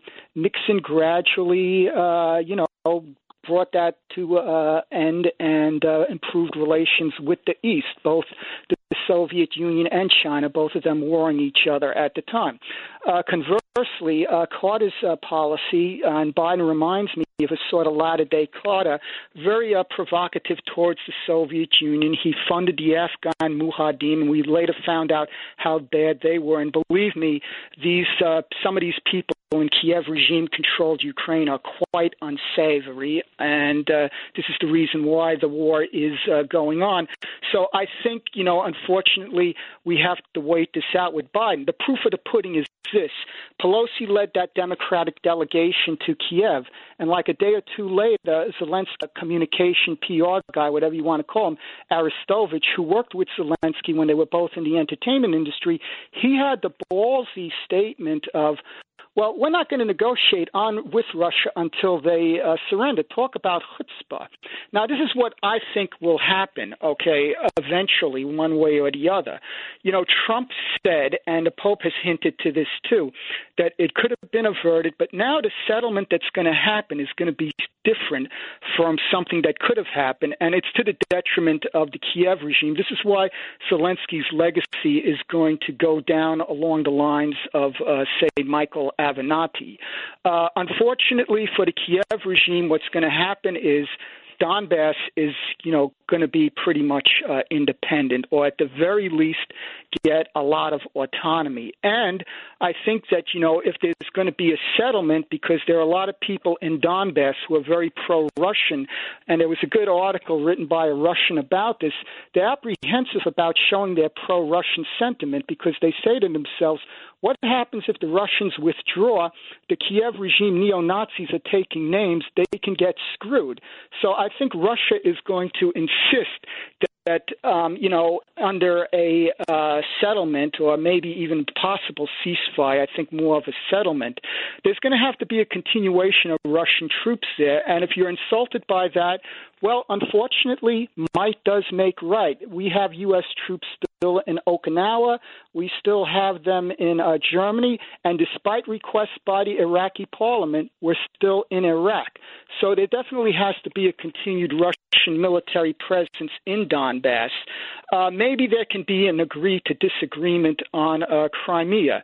In terms of denazifying Ukraine, well, ideally, this is something that the Ukrainians should handle, and I'm hoping that earnest people in the United States are going to start seeing the kind of unbridled neo-Nazi bigotry, disgusting, that has been going on, that has been grossly covered up by our so-called free press. That gets cleaned up. And then there's the matter of the sanctions and also these frozen parentheses stolen assets. Let me bring Richard in here. Richard, go ahead. Go ahead. I don't even know how to frame the question. So respond as you like. Let's just talk about that last thing about the neo-Nazis. It was Lavrov saying that Hitler was part Jewish that created outrage in Israel, which has, at least to this time, heretofore, been sort of laying back, on its commitments, to what's going on in Ukraine. First of all, I really do hope that the Republicans run on surrendering and running from our support in Ukraine. I hope that's a major campaign issue. Well, I think they got a lot closer to that strategy with J.D. Vance's win in Ohio yesterday.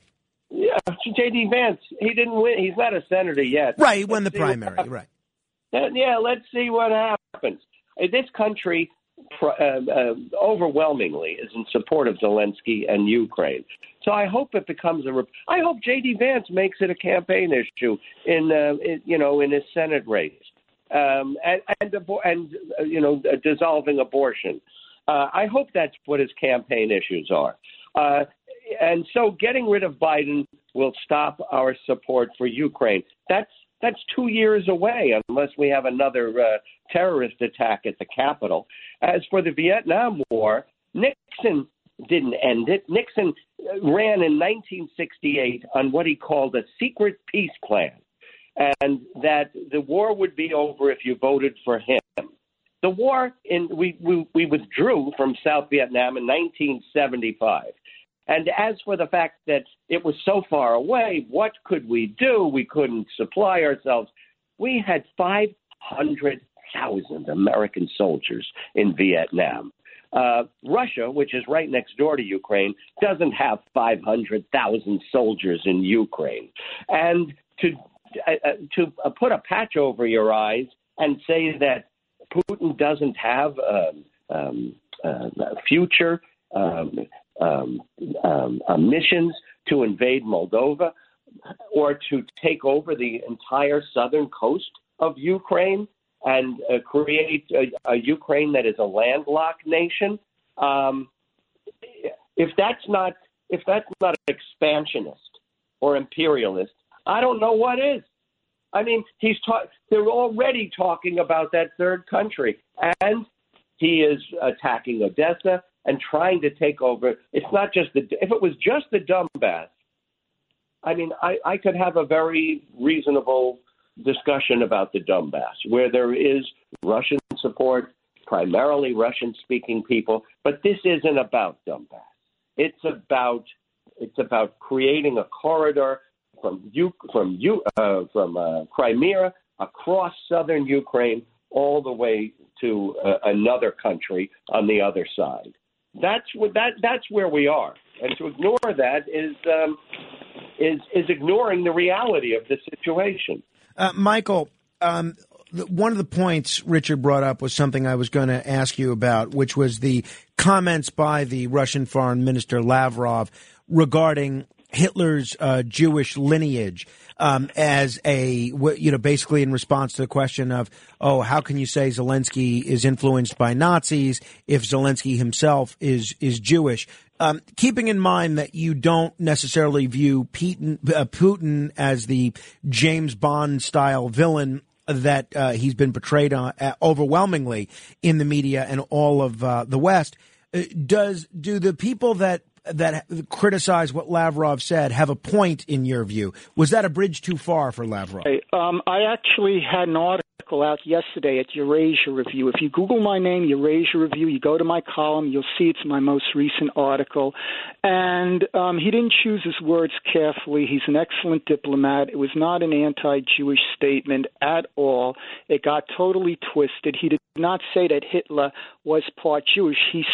Someone said, well, how could Ukraine be neo-Nazi if they have a Jewish president? He said, you can be Jewish. I mean, so what? And, he made a reference. There are some people who say that Hitler was part Jewish. Now, what he was trying to say is that, in unfortunate instances, people can find themselves doing compromising things. As I note in my article, during World War II, you had the capos.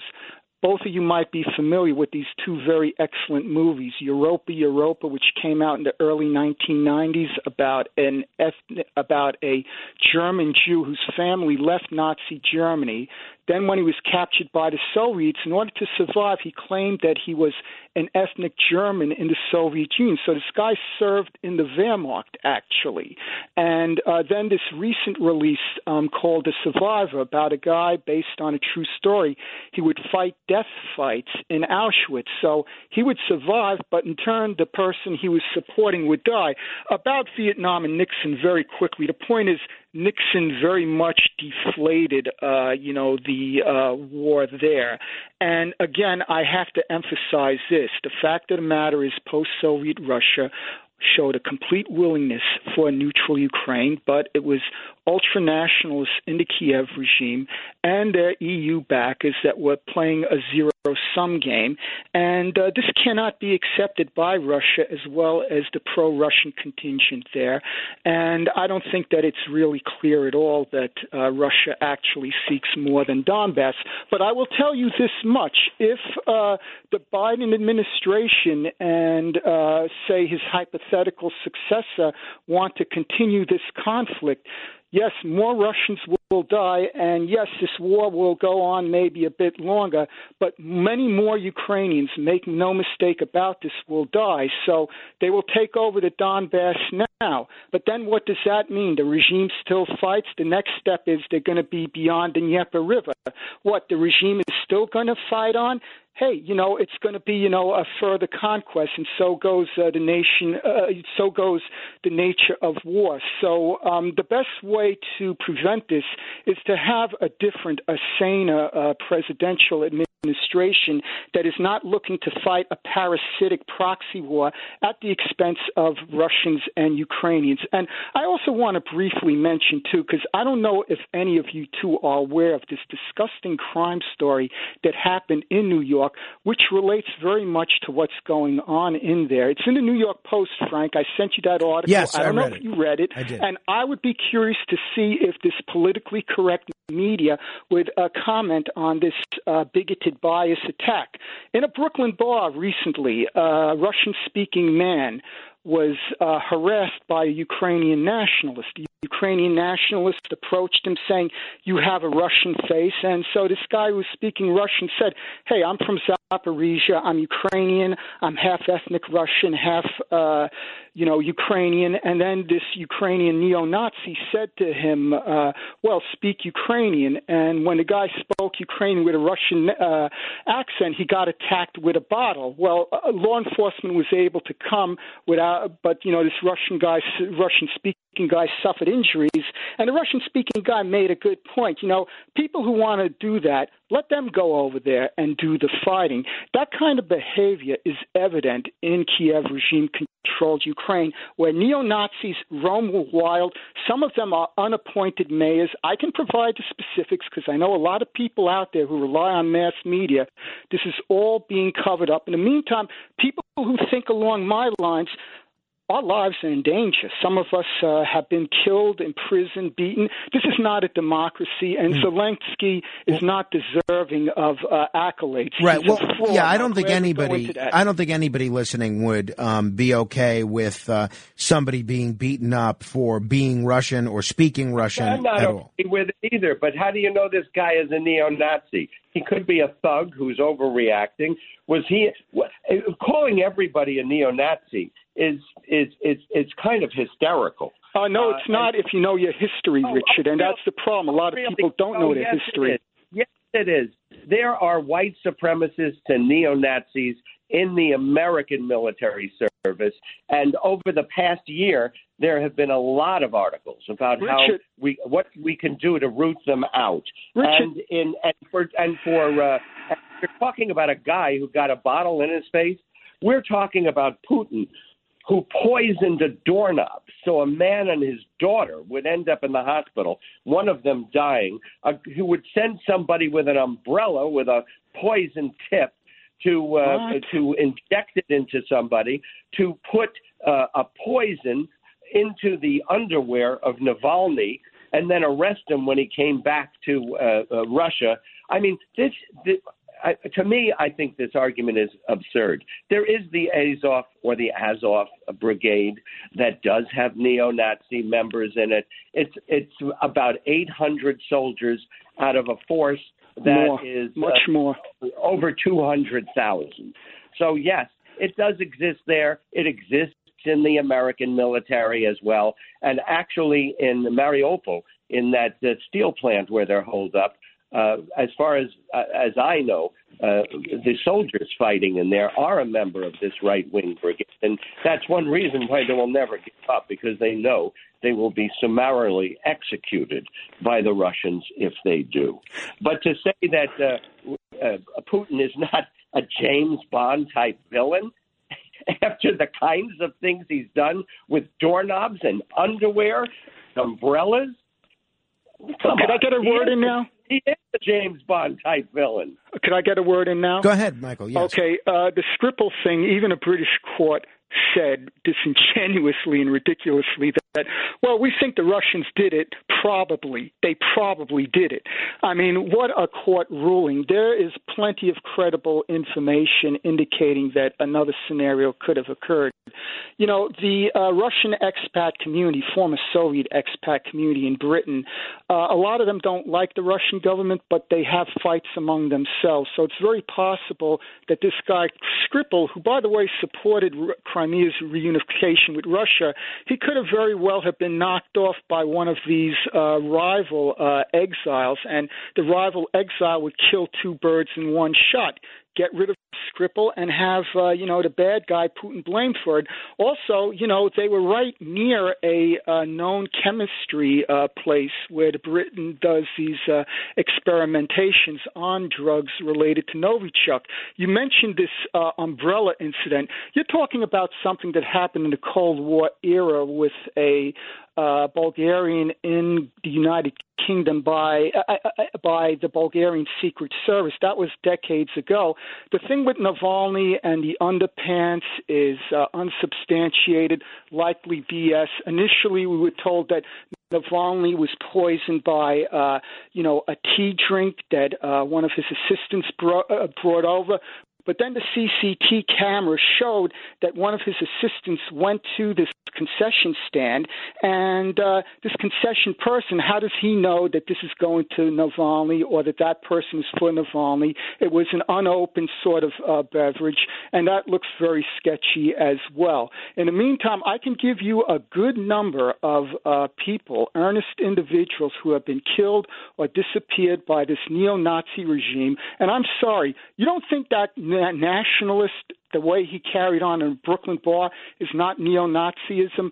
We have a different interpretation of what that means. And in terms of Azov, let me tell you something about Mariupol. A lot of the people there are ethnic Russian and pro-Russian. I remember a few years ago, the BBC, the arrogant reporter spoke scornfully of two Mariupol residents who were saying, Russia and Putin are right. And the BBC reporter arrogantly said, of course, these people don't know what they're talking about. There's a lot of pro-Russian propaganda here, like he knows better than they do. The reason why Azov was sent in large numbers, and their numbers are much bigger than 1,400, by the way, Richard. You want to fact check that.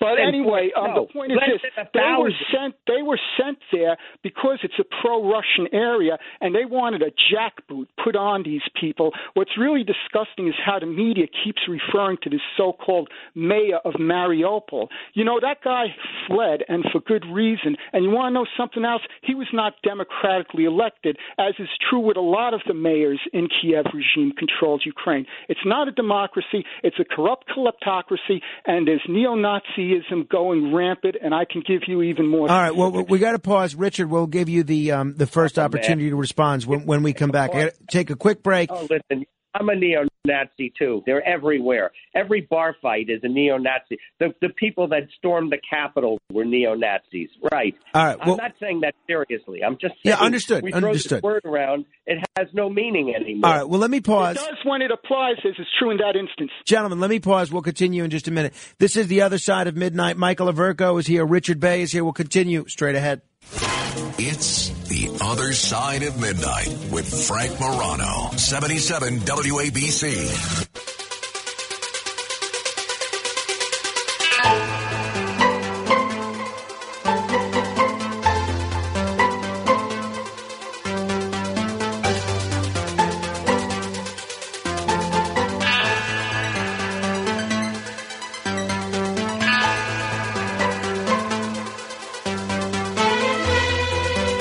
This is The Other Side of Midnight. I'm Frank Morano in the midst of a very spirited discussion with Richard Bay, veteran radio and TV talk show host. You can check out his podcast on YouTube.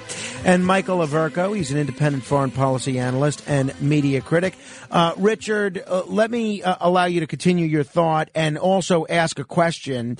One of the things that we've heard by a lot of people, no matter what their view on the Russia situation is, if they're supporters of President Trump, that we wouldn't be in this situation today. People who support a more aggressive stance towards Russia, folks like Sean Hannity say, I'm paraphrasing here, that, Trump was very tough on Putin. Putin wouldn't have tried to do something like this if he were president.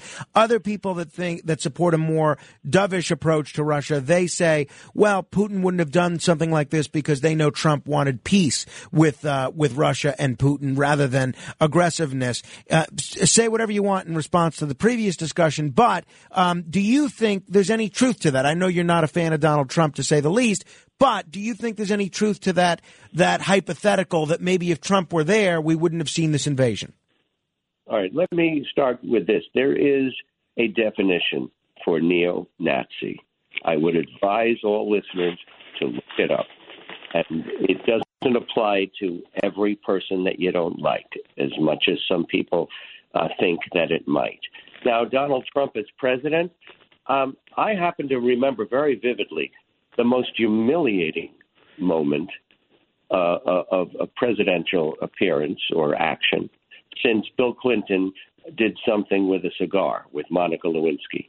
And that was the humiliation at Helsinki, where Donald Trump stood on a stage next to Vladimir Putin and took his side and said, I believe him, and did not accept the American intelligence, did not accept what he had been told by his advisors, but sided with Vladimir Putin.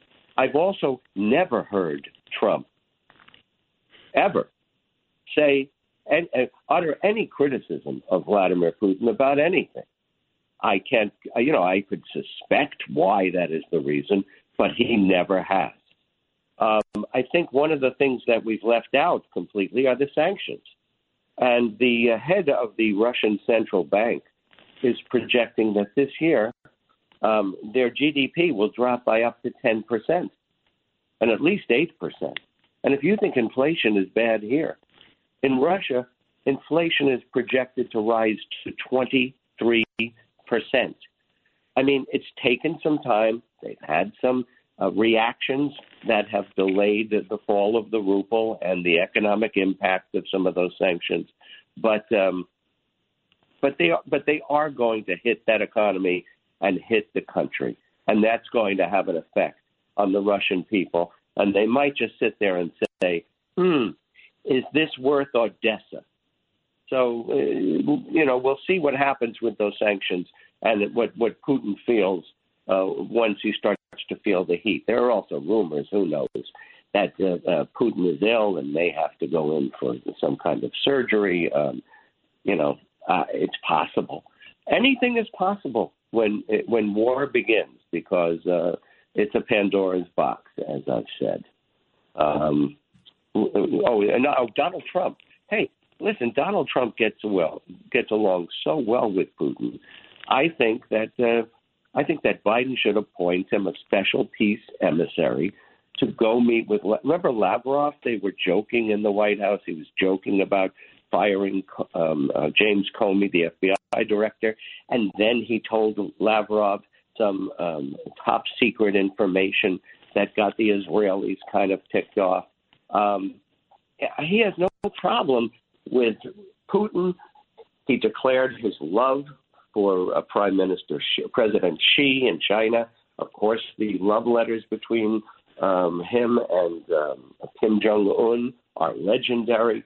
He has a great way of communicating with authoritarians, vicious authoritarians. So we should have him. We should allow him to negotiate a ceasefire, a peace agreement, and the repatriation of Ukraine citizens that have been taken and transported against their will to Russia. I mean, Trump could actually win the Nobel Peace Prize. I don't know where Trump stands at all anyway. He hasn't said. The only thing that I remember him saying of recent note is, they should sit down and work this out. Well, Putin was the one who said negotiations are over. So, Michael, I don't know do you know where you're a Trump supporter. Where does Trump stand on this? I mean, he said he was against the Iraq war. Right. Very quickly, neo-Nazi, new Nazi, you're wearing Nazi logos, you're doing bigoted things like that guy in a bar, definitely qualifies as neo-Nazi. And Trump, that's not what it means. Yes, it does. Neo-Nazi means new Nazi. These guys are wearing Nazi patches, and they behave in a bigoted manner, a violent manner. They're neo-Nazis. End of discussion. Was the guy at the bar wearing a Nazi patch? I'm sorry? Was the guy in the bar wearing a Nazi patch when he punched the other guy in the nose? He said that you have a Russian face, you're speaking Russian, and then when he didn't like the guy's Russian accent, he took a swipe at him. Clear bigotry. We disagree. Let's agree to disagree and move on to the other points. Otherwise, the show's going to go down the toilet. So let me get to these other points, please, very quickly. I know we only have so much time. Now, Marie Yovanovitch, you might remember her. She was the ambassador to Ukraine who Trump fired. In a PBS statement, she recently said, I think Trump would have averted war, but I don't think it's a good thing. So in other words, it's a better thing that Russians and Ukrainians are killing each other. I mean, that's a very ethical sort of way to go. Michael, let me just get you to weigh in on this one final question, because we're just about out of time, but I don't want this to be unaddressed. A lot of people have said, even folks that don't want American involvement in Ukraine, that if Putin were to use chemical weapons or nuclear weapons, that would be a red line that would require an American response.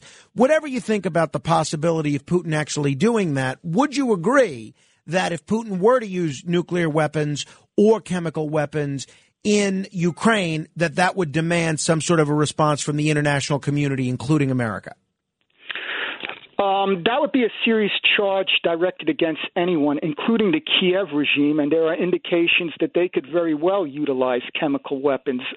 Let's also keep in mind, too, what the U.S. government acknowledged and much of mass media sheepishly approved. U.S. government said that a lot of the information we're releasing on Russia, Ukraine has a good probability of being false, and parentheses, I think it probably means they know it's false, but it's being said to create a negative image to try to undermine the Russian effort because this then goes back to Russia. So this thing with the chemical weapons, they've never shown a sign of doing it. We know about the Croc, which Aaron Monte, who you've had on this show, has eloquently debunked about Assad supposedly using chemical weapons. This Kiev regime is a racket. It's full of style over substance, overly propagandistic BS. We could do a whole show on that. I know you don't have the time. So again, if Putin were to use those weapons and you were to be given indisputable proof, would that be enough to invoke an American-led international coalition response?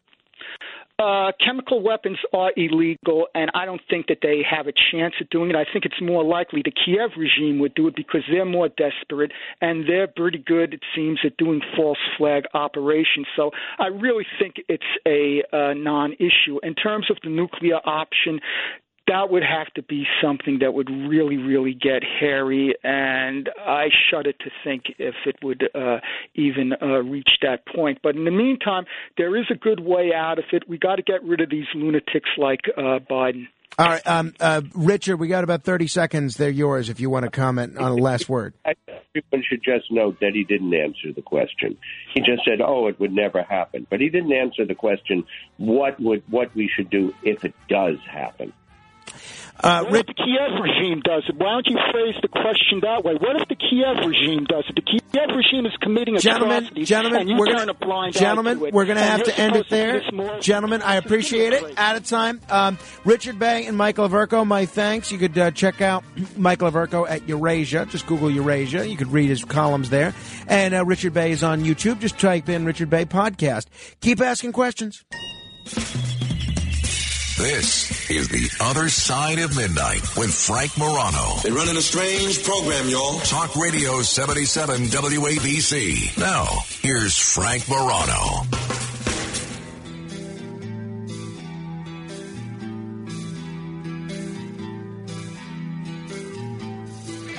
Good morrow, everyone. This is The Other Side of Midnight. I'm Frank Morano. Everybody knows I'm a baseball fan, always have been, but I'll be honest. I was watching the Mets today yesterday as they lost to the Atlanta Braves. I still watch the Mets. I like the Mets. I watch as much baseball as I can. I was thrilled to be able to go to the Staten Island Ferry Hawks game Tuesday night, and I'm looking forward to going to quite a few Brooklyn Cyclones games this year. But I'll be honest, I am nowhere near the baseball fan now that I was when I was 10 years old or 11 years old or 12 years old. And to me, baseball, as great a game as it is, and I do love it. I love to play it. I love to watch it. I love to talk about it. I love to listen to it on the radio. That's really my favorite way to enjoy baseball. I love to go to the ballpark. I love to smell it. I love when you have a baseball glove and you put it over your face and you inhale deeply. The smell of that baseball glove is unlike anything. I love getting a new baseball glove and thinking of new and exciting ways to break that glove in, whether it's a dryer, whether it's playing catch with it, whether it's shaving cream, whether it's oil, which I know a lot of people say you should never do. Love everything about baseball. I am a baseball fan. But as an adult, I don't have the same kind of obsession that I did with baseball as a child. Bottom line, to me, baseball, as great a game as it is, it's meant to be a children's game, okay? And that's why I just posted on my Facebook page the greatest thing that I've seen over the last 24 hours.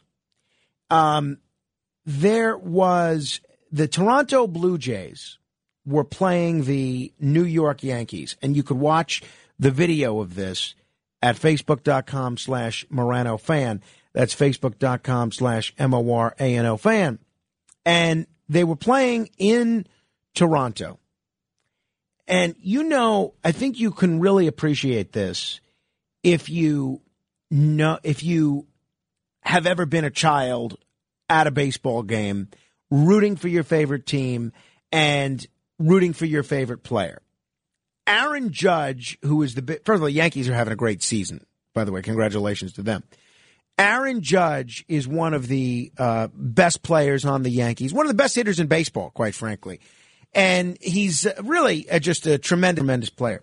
So Tuesday night's game between the Yankees and the Blue Jays, Aaron Judge launches a home run into the stands during the top of the sixth inning. The ball went soaring towards a group of hopeful fans, and after it dropped, and this is what happens at baseball games, whether it's a foul ball or any kind of ball, but especially a home run ball. I mean, you catch a home run ball at a baseball game, forget about it. I mean, people go their whole lives without catching a foul ball. And even people with season tickets, catching a home run ball, it's almost like winning the lottery. I mean, not quite, but almost. The person who ends up with the ball is a Blue Jays fan. And after turning around, he sees a young Yankee fan behind him, a kid, wearing an Aaron Judge shirt. So they're in Toronto. That's the home team, the Blue Jays. And the kid that's behind him, who was also going for the ball, wasn't just a Yankee fan. He was an Aaron Judge fan. And he's wearing an Aaron Judge jersey on his, or an Aaron Judge shirt. So this guy, with maybe about 3 seconds of hesitation, which is to say none at all, he gives the ball to the kid. The Blue Jays fan catches the home run Aaron Judge ball, and he gives it to the Yankee fan. So I would encourage you, if you haven't seen this, please go to my Facebook page and watch this clip. I'm going to see if I can share it on my Twitter as well, because to me it made me feel so good. I really let me see if I could share this on Twitter. But it made my day to see this because the kid was so happy. The Judge fan, who apparently we don't even think knew this Blue Jays fan, the kid immediately starts crying. And he gives a hug to this Blue Jays fan who he probably has never met before. He gets so emotional over receiving the ball, and the Blue Jays fan hugs him back. And he points at the kid and he nods in approval of the reaction. After the game, Aaron Judge heard about what happened in the stands. And then he didn't just check out the video, he met both of the fans the following day, and he brought the younger guy, the kid, to tears once again by meeting him. It was a 9-year-old kid. His name is Derek Rodriguez, and the ball was given to him by a fella named Mike Lanzalota. And so before the game yesterday, Wednesday, they both got to meet him. I mean, that's a really nice thing. Made my day. I'd encourage you to watch the video if you haven't seen it. I've just linked to it at facebook.com/MoranoFan. But I was listening to some of the discussion of this gift of this baseball, this home run ball being given away to this kid by Aaron Judge, no less. An Aaron Judge home run ball. I mean, it could be worth something, potentially. Aaron Judge is somebody that could go on to hit 500 or 600 home runs. And I don't think that's an exaggeration. A lot of people were debating whether or not you would have done the same thing. And I'm wondering what your answer to that is. Let's say you're a fan of the home team and you catch a home run ball from the visiting team. Do you keep it? Do you throw it back like they do at Wrigley Field with the Cubs? Do you give it to a young fan that you see is also going for it? Because I have to be honest, I think I would do it, especially after seeing the situation here. But I don't think most people would. I think there's such a desire to have things, such a greed at times, especially when it comes to baseball memorabilia, which can be quite valuable, especially when it comes to people that are future Hall of Famers like Aaron Judge is. I mean, we don't know if he's a future Hall of Famer. For all we know, he could get hurt next year and not lead a Hall of Fame career. But if he continues at the same level of play or close to it that he is now for the next 15 years, that's a Hall of Fame level career. I think a lot of folks may not give that ball away. So I want you to call me at 800-848-9222. That's 1-800-848-WABC. And tell me, A, would you have given that ball away if you're in the same situation? And because, look, I don't know anything about this guy, Lanzalotta, but he probably has children or a nephew or whatever, a little cousin that probably would get a real kick out of a home run baseball. And he could have given it to any of them. But he instead chose to give it to a fan of the rival team who he didn't even know. So let me know what you think about that. 800-848-WABC. That's 800-848-9222. The other story that was very interesting, I meant to mention it earlier, was the situation involving Robinson Cano. If you're not a big baseball fan, either of the Mets or Yankees, you may not be familiar with Robinson Cano. But Robinson Cano, see, right around this time, the baseball teams all have to shrink their roster, and they have to make some cuts. I think they now go down to a 26-man roster, and prior to that, it was a 28-person roster.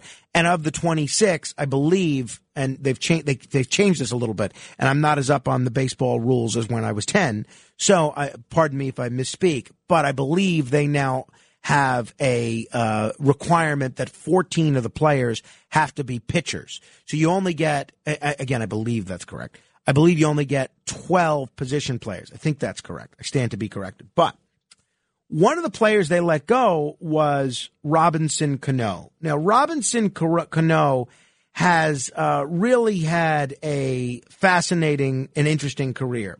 He was with the Yankees, had quite a career with the Yankees, and he's been cut by the Mets. Now, here's what's interesting. And this is how you know we are in a new era with the new owner of the Mets, Steve Cohen, the billionaire hedge fund magnate, because this is not something that would have happened in a previous era. Here's what's interesting. Robinson Cano, who probably, as much as a leader as he was in the clubhouse, he probably deserved to be cut. He was only batting 167. Robinson Cano still had $37 million left on his contract. So essentially, that means they are going to be paying Robinson Cano $37 million not to play baseball.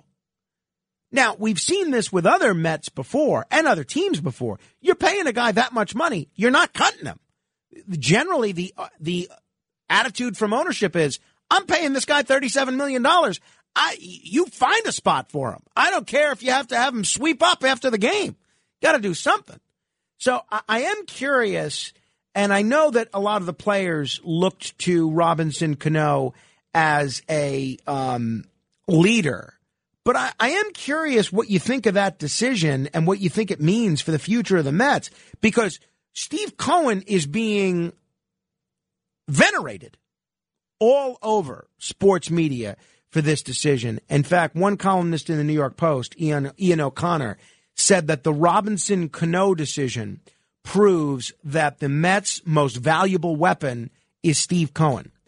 I don't know a lot of owners or of anything, radio stations, television stations, baseball teams, that would have made that cut when someone's earning that much money. What do you think? 800-848-WABC. That's 800-848-9222. Larry is in Brooklyn. Hello, Larry. Yeah, I'm going to leave that Cohen thing aside. I want to comment on the ball issue. You know, you said a lot of things about baseball. You know, it's funny that you were bragging about the glove, how you love breaking in gloves, because I was just reflecting as an adult how what a jackass I used to be when I was a kid.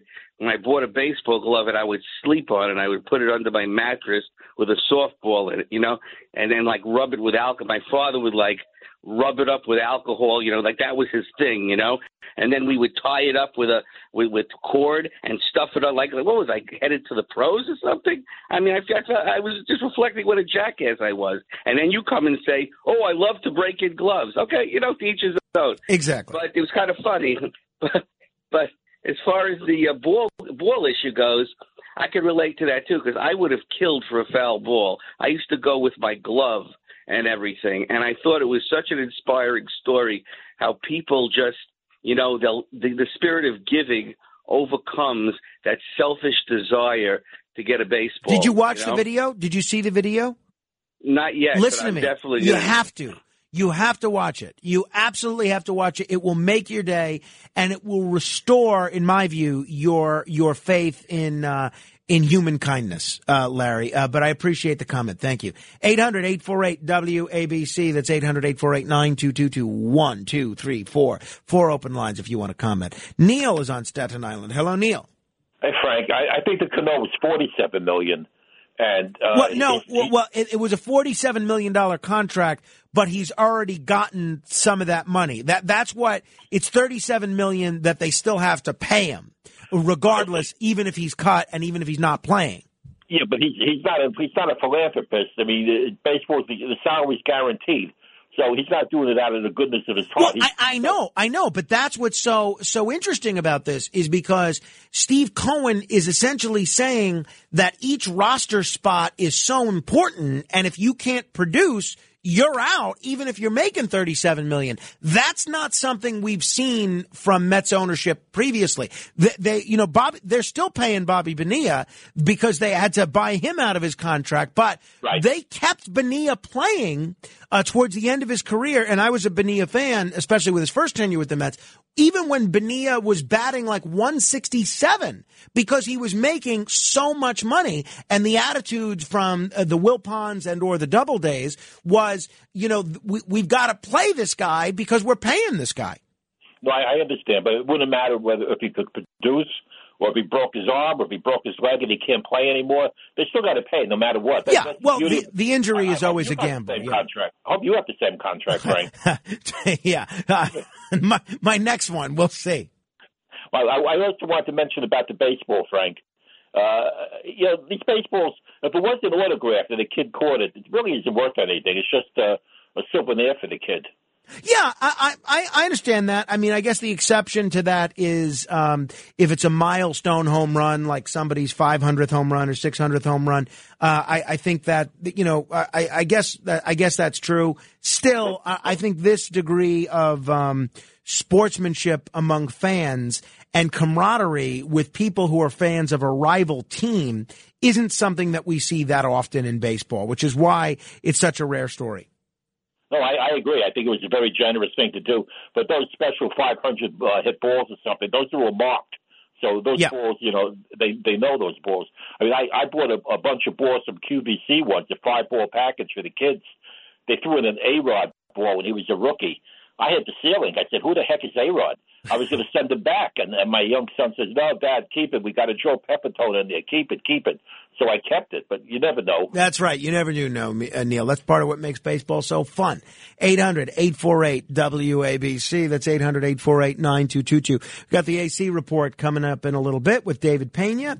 We'll talk about a wide variety of subjects with him, including the 10th anniversary of his his club in Atlantic City. Let me say hello to Carol in New Jersey. Hello, Carol. Hey there, Frank. My father was a Mets fan, and I was a Yankees fan, and we used to go to see both teams. And I saw Nolan Ryan pitch a no-hitter. Oh, really? When? Yeah. Oh, it was so many years ago. But I love Aaron Judge. Well, who was Nolan Ryan playing for at the time? The Mets. No, he never pitched a no-hitter with the Mets. Oh, well, then it was the Astros, I guess. Maybe the Mets played the Astros, or... Well, very, very interesting. Yeah, he had 7 no-hitters. I don't know if he ever threw one against the Mets. Maybe I'd have to look at. I think he did actually. No, I'm looking. He didn't. He threw one against Kansas City, one against Detroit, one against Minnesota, one against Baltimore, one against Los Angeles, one against Oakland, one against Toronto. So, Carol, unfortunately, you have been caught fibbing, and you're not allowed to call in for the rest of the show. 800-848-WABC. See? We fact check. We fact check even callers here. Carolyn is in Manhattan. She's been patiently holding, wanted to weigh in on the Ukraine situation. Hello, Carolyn. Hello, Richard. How you doing? I'm Frank, actually, but I'm still fine Frank. in spite of the fact that I'm not Richard. Frank. Yeah, Frank. Well, I just want to say that guy, Michael, I don't know what his name is. What is his last name? Averko. He is one of the smartest men I've ever seen. Because you had another guest on there was talking about, the Germans being in there. He's absolutely right. Leggington talks about the reason why Putin went in there is for the assets. Do you know that Putin already took 87% of the Black Sea and the Azores? He's taken some of the, they have offshore oil and gas. Putin just wants to hook up all the oil and gas and take it back to Russia. And they're not telling us the truth. They are. Those Germans are there. Well, you know what I'm saying? I do, Carolyn, and we've chronicled that on this program. I'm just glad we had an opportunity to air both points of view, and I'm glad we get to break it up a little bit with lighter subjects like baseball. 800-848-9222. That's 1-800-848-WABC. Joe is in Queens. Hello, Joe. Yeah, hi, Frank. The backdrop is Cano is 39.5. He was suspended last year. Right. For steroids. Now, I don't think he did it like the last 10 years because they've been testing it. Like some people said, he must have been doing it all along. But it is possible he could have warmed up and got back to being close to a 300 hitter. But the problem is they could see his fielding was a step slow, and that was very unlikely to get back up to as good as other players might be at second base. So I think you could say that he's not a 167 hitter. He probably would have warmed up and started hitting, but his fielding wasn't that great. So between and once that drops off, I don't think that's going to come back. Well, now you have the DH, though, in the National League. If his hitting got back up to par, they could have used him as a DH. But it's a fine point. Look, I get it. I get the reasons to drop Cano. Part of me is sad to see him go because he is a veteran, and I like the veterans, and because he was such a leader in the clubhouse. But I think if you put all the money aside, which is very difficult when you run a business, you put all the money aside, they are, I'll just give one example. When they decided to bring Imus in as the host of the morning show here in December of 2007, around that time, again, I have no idea what any of these guys make now, so I'm not betraying any disclosure here. But around that time, around 2006, 2007, both Curtis Lewa and Ron Kuby, as the co-hosts of the morning show, were making about $650,000 each. About. So they're making a lot of money.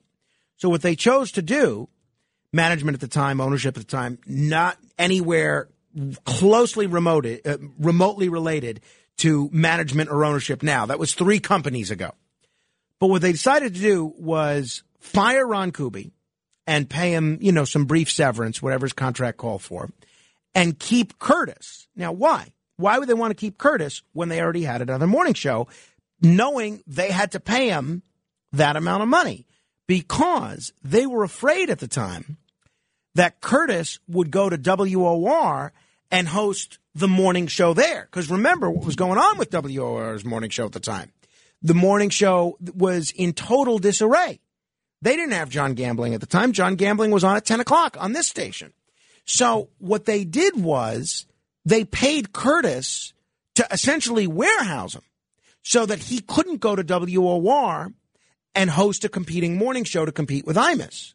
So what they did was they paid Curtis the same amount of money he was making, and they said, we're not going to let you leave. Curtis said, just let me leave. Let me leave. Let me see if any other radio station wants to hire me. They said, nope, we're going to pay you every dollar you're entitled to.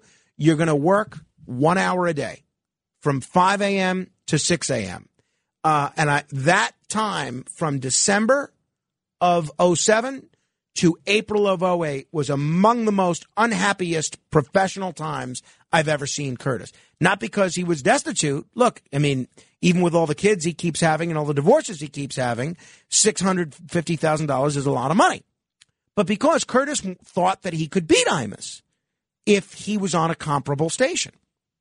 So ultimately, the bean counters at WABC say, wait a minute, we're paying this guy $650,000 a day to do 1 hour a day, not even, at prime time. We're paying him to do an hour at a time when a lot of people are still asleep and not yet listening to the radio. Maybe we should find something else for him to do. So what did they do? Ultimately, they had him host 5 to 6 and 10 a.m. to noon. One of the reasons why is because he was earning so much more money than John Gambling. Station management wanted to get their money's worth out of Curtis. And the thought is, if we're paying this guy all this money, let's give him some more hours to do. So they put him on from 5 to 6 and then again from 10 a.m. to noon. And then they were so eager to get their money's worth out of Curtis that they had him on from 5 to 6 a.m., 10 a.m. to noon, and then again 10 p.m. to 1 a.m. They brought him back at night to do 10 p.m. to 1 a.m. And then they said, well, let's have him actually start at 9. He could do 1 hour local at 9 p.m. and then another hour and another 3 hours nationally. Because the mentality at the time, and this is generally the mentality with ownership or management of any corporate entity, generally the thinking is we're paying this guy, let's squeeze every drop of productivity that we can out of him. That's the radio equivalent of what we're seeing with Robinson Cano. I don't know of another baseball owner that would do this. This is really rare. I can't emphasize that enough. Neil mentioned players getting hurt. That happens all the time. That's a bad break for the team and the player, but you have to pay out a player's contract if he gets hurt. That happens all the time. Cutting a player that is still going to get paid $37 million prospectively, that doesn't happen. That's the rare aspect of this. 800-848-9222. Now, I think Curtis was and is a much more valuable asset to WABC in 2007 and 2008 than Robinson Cano was to the New York Metropolitans in 2022. But the point is still somewhat analogous. 800-848-9222. Mike is in the Commonwealth of Pennsylvania. Hello. Morning there, Frank.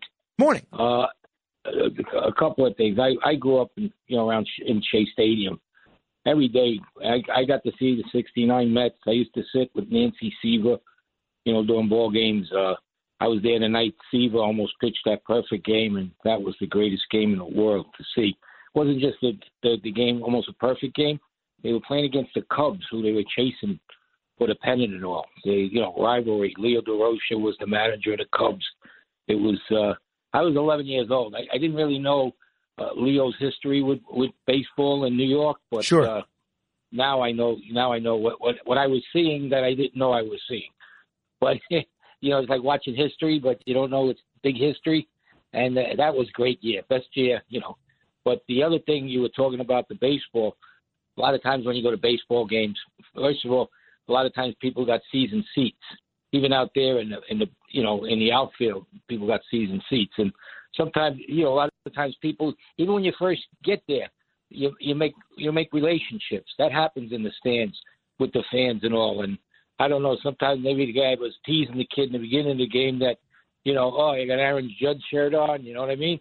You know what I'm talking about. Yeah, right. Absolutely. Fans, that could happen. The other thing when you were talking about the gloves, just this week, my son took his kids to go see the Patriots out here in New Jersey. Oh, great! And he says that one's going to be 10, the other one's 8. And he says, Harrison got a whole batch of autographs, but you know where he got them? He said, "Where?" On his glove. So $70 later, I'm buying a new glove, breaking it in. Because the kid ain't going to play with the autographs on his gloves now. So that was the other thing when you talk about the salary. This is one thing why I don't like going to sporting events too much now. I go because of the kids. I love seeing their eyes and all, but I think they're really ripping us off. Oh, yeah. Well, I would agree. And that was one of the nice things to see at the Ferry Hawks game the other day, with the exception of the 2 Moscow mules that I purchased for my wife, one of which was spilled, one of which was wasted. The prices were very reasonable. First of all, the price of a ticket for the game is super inexpensive. And even parking for the whole night was only $5. So I think I think you're exactly right. And that's one of the things that I'm not really that eager to go to major league games anymore because of that. Well, that's the $5 table. That's what AAA and all these little ballparks now that we never had before. That's the $5 table. You go to Atlantic City, you got the $100 table. But you want to know something? There's only people who could pay $5 at blackjack. And we'll get you $5 too, and that's what I call that. I call that the $5 table. Yeah, well, hey, you're onto something there. Hey, I know that at least at one point in his managerial career, Leo DeRocher, if I'm remembering correctly, he did like Connie Mack did and didn't wear a uniform. When he was with the Cubs in the 60s, did he wear a uniform? With the Cubs, yeah. Oh, he did? Because I know when he was with the Dodgers and they Yeah, I know. No, the big thing with him was he went from the Giants to the Dodgers. And, right. No, I remember. It's a movie star. Yeah. He was like, he was flamboyant sports guy back in the day. You know what I mean? Yeah. Well, not the only one, but he was one. I know if you watch the Jackie Robinson movie 42, they even point out that DeRocher didn't wear a uniform at least in that season with the Dodgers. No, it wasn't DeRocher. Excuse me. It was the fellow that took over for DeRocher. It was Bert Schotten. Bert Schotten, like Connie Mack, did not wear a uniform. So I misspoke. I think, believe it or not, to the caller's point about Leo DeRocher, he was so flamboyant and such a character that they suspended him for having an extramarital affair. Can you imagine them doing that today? Imagine. 800-848-9222. We're going to talk Atlantic City with David Pena in just a minute. Artie, though, is in Westchester. He's been holding. Hello, Artie. Arnie? No, it's Artie, I'm afraid.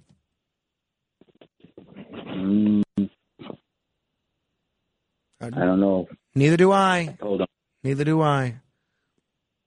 Well, anyway. Well, I'll put you back on hold. You can talk to Philippe. Right. Maybe he'll adjust your name accordingly. Kenny is in the Boogie Down Bronx. Hello, Kenny. Yeah, how you doing? I just wanted to share an anecdote that I had read about Aaron Judge in the newspaper some time ago. I don't remember the exact point in time, but it was an endearing story. Supposedly he was an orphan, and he was like maybe 8, 9, 10 years old. I don't remember the exact age. But at one point, he's obviously Hispanic or mixed with some Hispanic heritage, and he didn't look like his parents. But at one point, he said to them, "I don't understand something. I don't look like you guys." And that's when they told him he was an orphan. And I just, wanted to share that anecdote to show how a person from that background can become such an endearing, benevolent type of person. That's so interesting. I didn't know that. I didn't know any of that, Kenny. I'm going to look into that. But I read it in the paper. No, I believe you. I'm not disputing. Unlike Carroll's version of claiming to see Nolan Ryan pitch a no-hitter with the Mets, something that they didn't do until the year 2012 with Johan Santana. I'm not questioning your version of events at all, Kenny. But that is interesting. I didn't know that, if that's the case. All right. Those of you that are holding, whether you're Ernie, whether you're Artie, we'll get to you. But we're going live to Atlantic City straight ahead. Frank Morano, 77 WABC.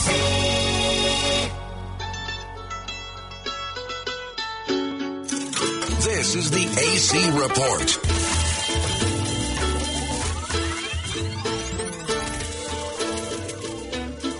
they blew up the Chicken Man in Philly last night.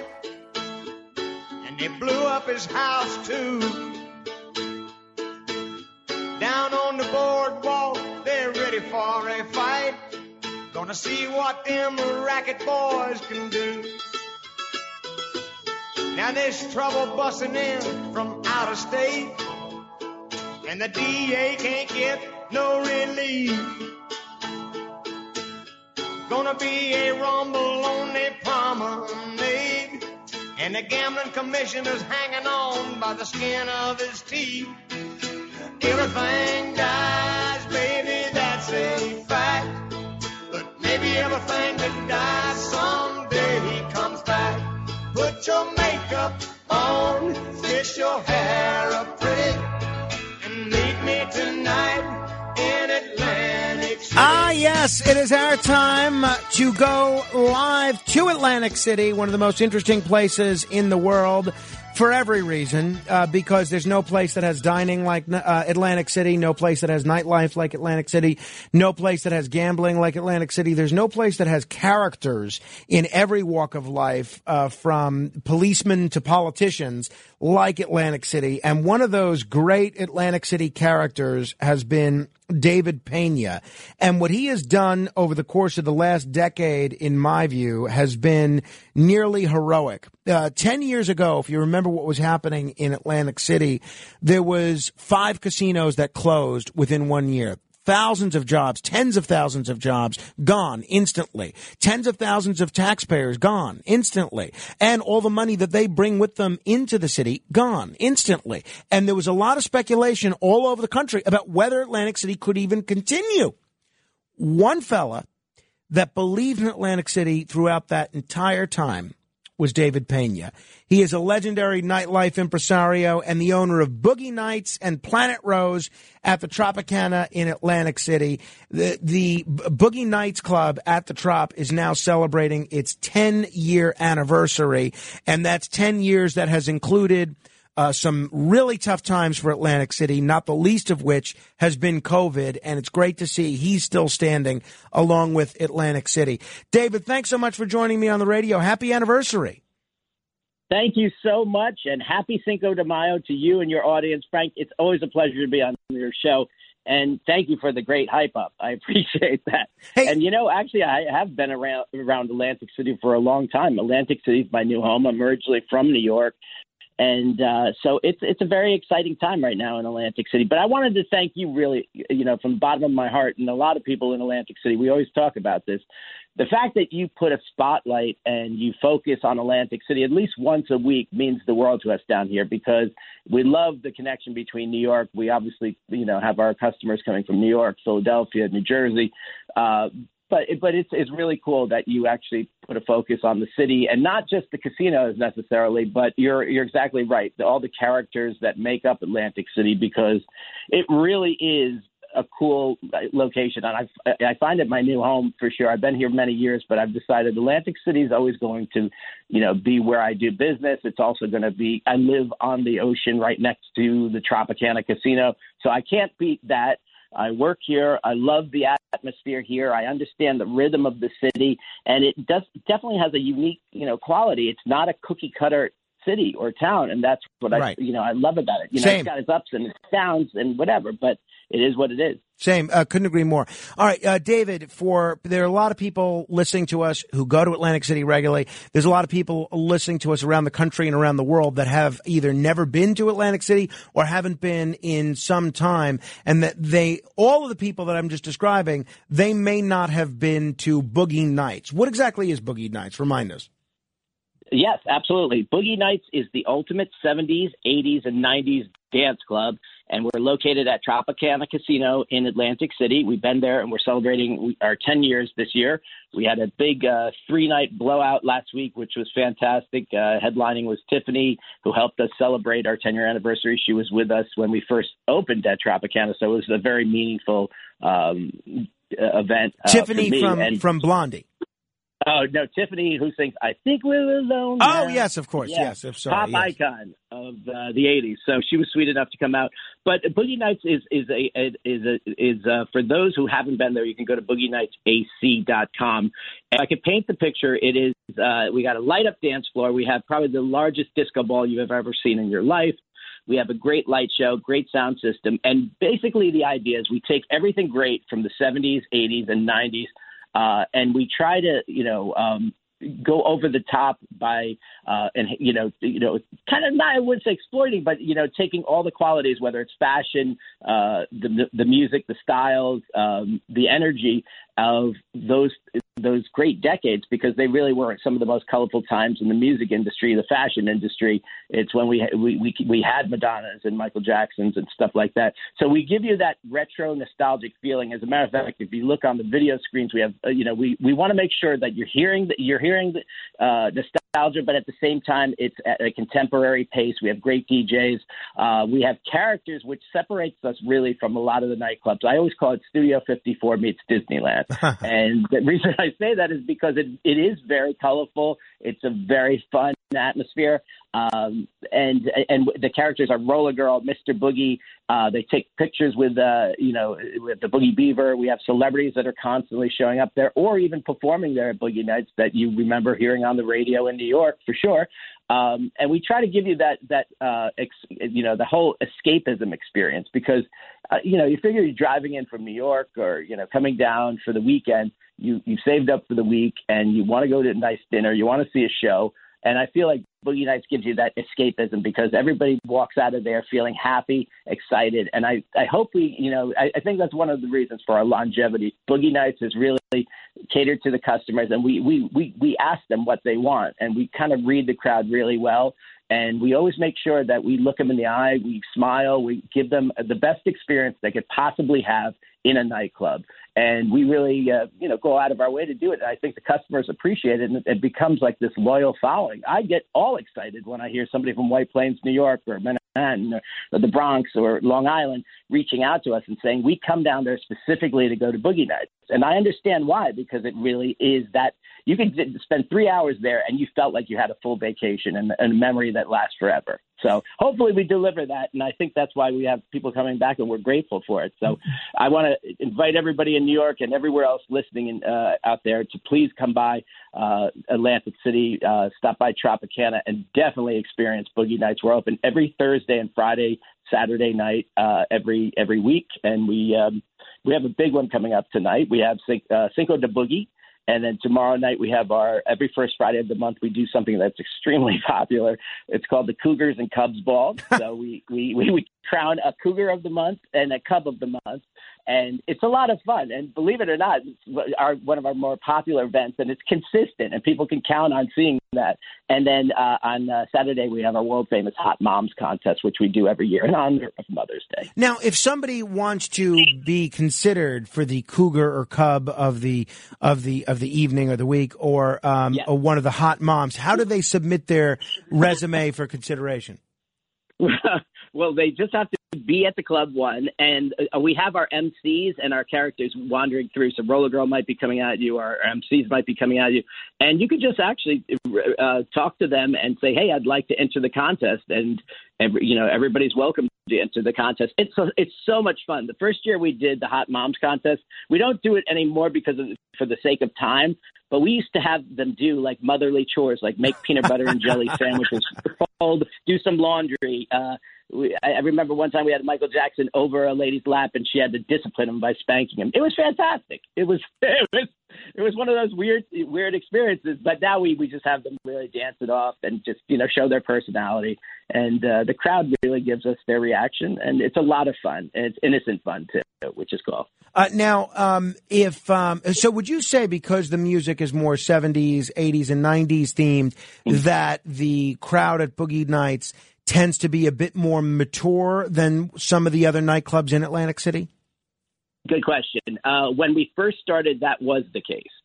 And we definitely, we had the middle-aged crowd, but now we have probably some of the youngest crowds we've ever had. And I think that's because Tropicana offers a lot of great amenities, whether it's restaurant dining. It's like the capital of bachelorette parties. So and birthdays. So there's a lot of celebratory events. But we are seeing, and when we first came back after the pandemic, and thank you very much for having me on too, because I think you could hear it in my voice. I was a nervous wreck before opening. I always feel like, will anybody show up to the party? And then I was, pleasantly surprised when everybody was there and it was the packed night. And I think, after that time period, it gave us like a good gauge. We were like, okay, it's going to be busy for the first few months. Atlantic City had a lot of volume going on. Everybody just wanted to get out of the house, but that could fizzle out. It's, can you go the distance? And what happened was we were snowballing. And since actually hanging out with you on New Year's Eve, by the way, thank you for that party. It just continued to go up and up. And I kept looking at it, and the crowds, there was new crowds coming in. We have Stockton University that's also has a campus in Atlantic City, but the crowds were just getting to be all ages. And Right. what's cool about that is, what I love, one of my favorite things to see, and I see this all the time, somebody gets a VIP booth, a bottle of champagne, or whatever it might be. Their daughter or somebody just turned 21, and they're able to party with their aunts, their uncles, their family. Just last week was my daughter at the 10-year anniversary, and it almost made me cry. I'm dancing with my daughter on the light-up dance floor. She's been around Boogie Nights since she was a little girl in Atlantic City. She knows every showgirl, every casino dealer, all the security. Everybody knows Lily. So, of course, I had security all watch her the night. But it was just great because all the different generations could go and party together. And that to me is a very rare thing that you see happening specifically in nightclubs. And I cherish those moments for sure. Now, in terms of Atlantic City more generally, by the way, if people are just tuning in, we're talking with David Pena. He is the owner of Boogie Nights, which is at the Trop, and a great karaoke bar, which is one of my favorites, called Planet Rose, which is also at the Trop. In terms of Atlantic City more generally, what goes on a day like today, aside from what you're doing at Boogie Nights? Where do you dine on Cinco de Mayo? Where do you go for drinks on Cinco de Mayo? How do you throw yourself into the fun and revelry of a Cinco de Mayo event? That's a great question. There is forgive me for not remembering the name, but it's been around forever. It's near Bally's. It's just not coming to the top of my head right now. But there's a beautiful local Mexican restaurant that I go to all the time, and I think all locals as well as visitors know it very well. It's on the boardwalk? It's on the boardwalk? No, it's off the boardwalk right near where Ruth Chris is at the walk. I think our mutual friend AC Mike has told me about that spot. But you know what spot? And I haven't been there, and I do want to check it out. And I'm going to look at the name. Is it El Tecate? No, I don't think that. No, okay. Well, so be it. Or it could be Los Compadres. Los Compadres. Yeah, something like that. Yeah. But anyway, there's you can't miss it. It's the most colorful, exterior on the. I believe it's Atlantic Avenue. There is a terrific Mexican place actually in the Trop. At least I think it's terrific. Called Casa Taco and Tequila Bar. That has really become one of my go-to spots. Do you go there at all? Absolutely. As a matter of fact, anytime I do a late night, I like to treat myself to a nice breakfast at Trop, and I go there all the time. They have a fantastic brunch. As a matter of fact, Mother's Day is coming up, so not only Cinco de Mayo is a great time to go there, and I'm sure it'll be packed, but also Mother's Day, too. And you know what, Frank, one of the things, I've lived in Atlantic City close to 20 years, or at least the outskirts of Atlantic City, Upseekin, and Atlantic City, proper now. And one of my projects for this year, personally, is to explore Atlantic City outside of the casinos and try to discover new places and restaurants. Yeah, by the way, is it Los Amigos? It might be Los Amigos. Los Amigos. Yeah, that okay. is it. That's it. I've not been there, but I passed it. I'm looking at the outside, and it fits your description, and it has been voted best tequila and rum bar in Atlantic City repeatedly. But I'm so glad that you mentioned that, because one of the great mistakes that I think a lot of people that listen to this segment make is that they visit Atlantic City and they'll go to whatever casino they enjoy going to. Sometimes they'll even casino shop Casino Hop, rather, but they don't step outside. They'll go to Trop, they'll play at Trop, they'll eat at Casa Taco and Tequila Bar, then they'll sing karaoke at Planet Rose, and then go dance at Boogie Nights. Maybe they'll see a movie in the IMAX theater there, but they don't step outside and appreciate the rest of the grandeur and the incredible things happening in the 48 blocks of Atlantic City. Now, I've asked people about this, and I've said it on the radio, and repeatedly, I have been told that the reason some people don't enjoy walking around Atlantic or Pacific Avenue or the Orange Loop, Tennessee Avenue and so forth is because they think there's a problem with crime. As somebody that lives there, as somebody that works there, give it to us straight. Is Atlantic City an unsafe city? Is it a city that you would feel unsafe walking around in? I'd say it's a city like any city that you have to be cautious in. What helps is I'm from New York originally, so I always got eyes in the back of my head. I'm always looking at my, through my peripheral. I always see my surroundings. And it really is a question of, so for people that, it is a good idea to walk the boards in the daytime when it's, light out, and really also kind of zone in on the places you might want to go see. So therefore you can Uber, take a cab over, and there's, maybe there's 2 or 3 blocks of great restaurants or, a new movie theater that just opened in Ventnor and local places around that area. My suggestion would be to definitely, take some transportation in the evening time and kind of have a ballpark of where you're going and what you want to see and what you want to do. But yeah, like any city, there's absolutely, you always have to be alert.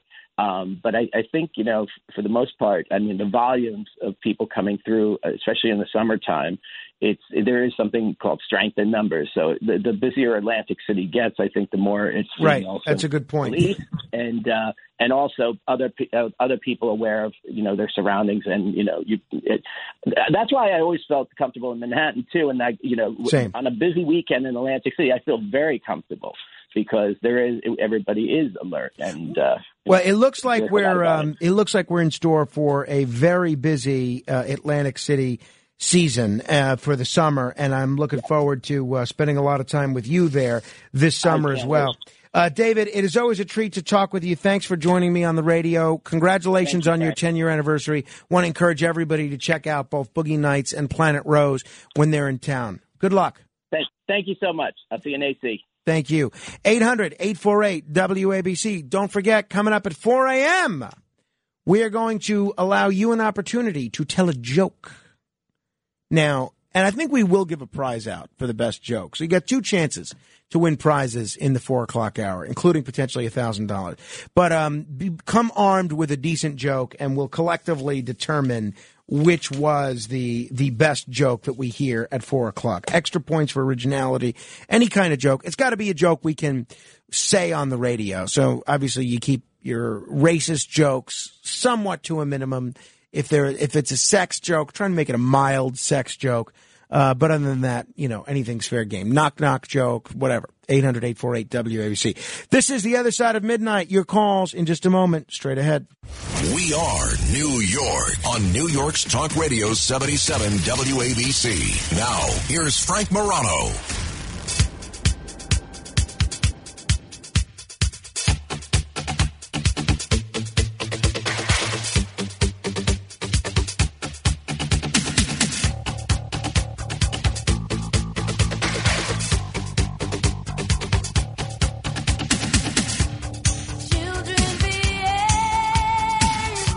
See, this is actually Tiffany, who we were just talking about. 800-848-WABC, if you want to comment on any portion of my interview with David Pena.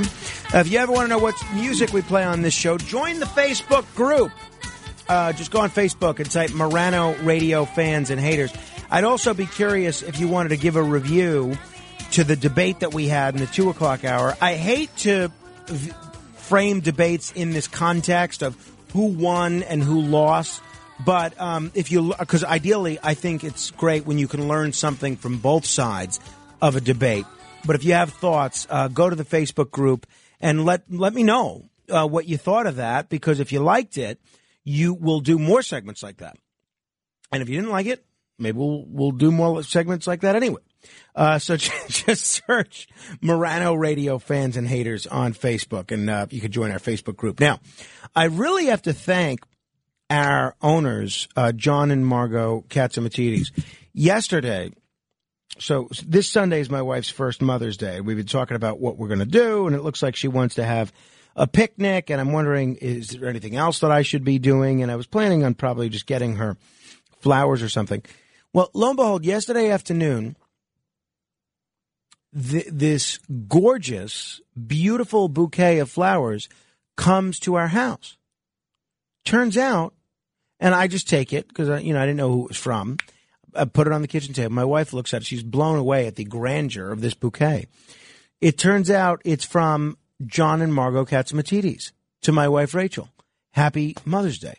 I mean, that is really extraordinary.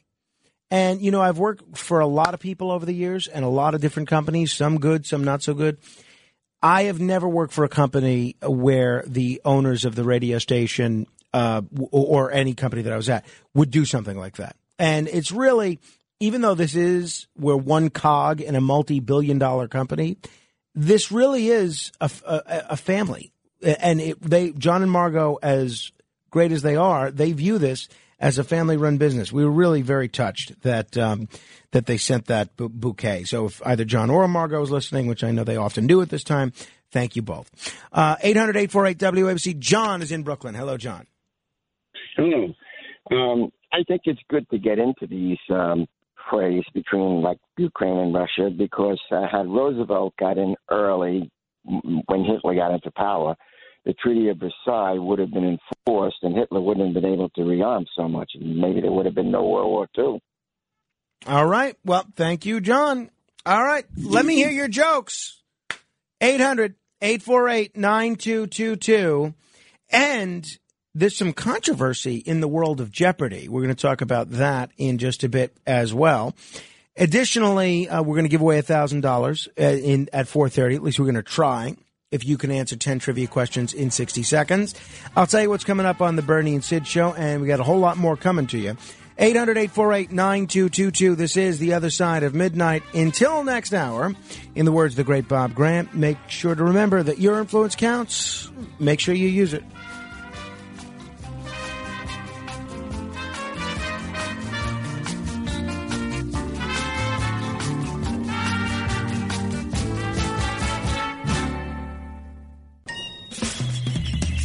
This is The Other Side of Midnight with Frank Morano. Been running a strange program, y'all. Talk Radio 77 WABC. Now, here's Frank Morano.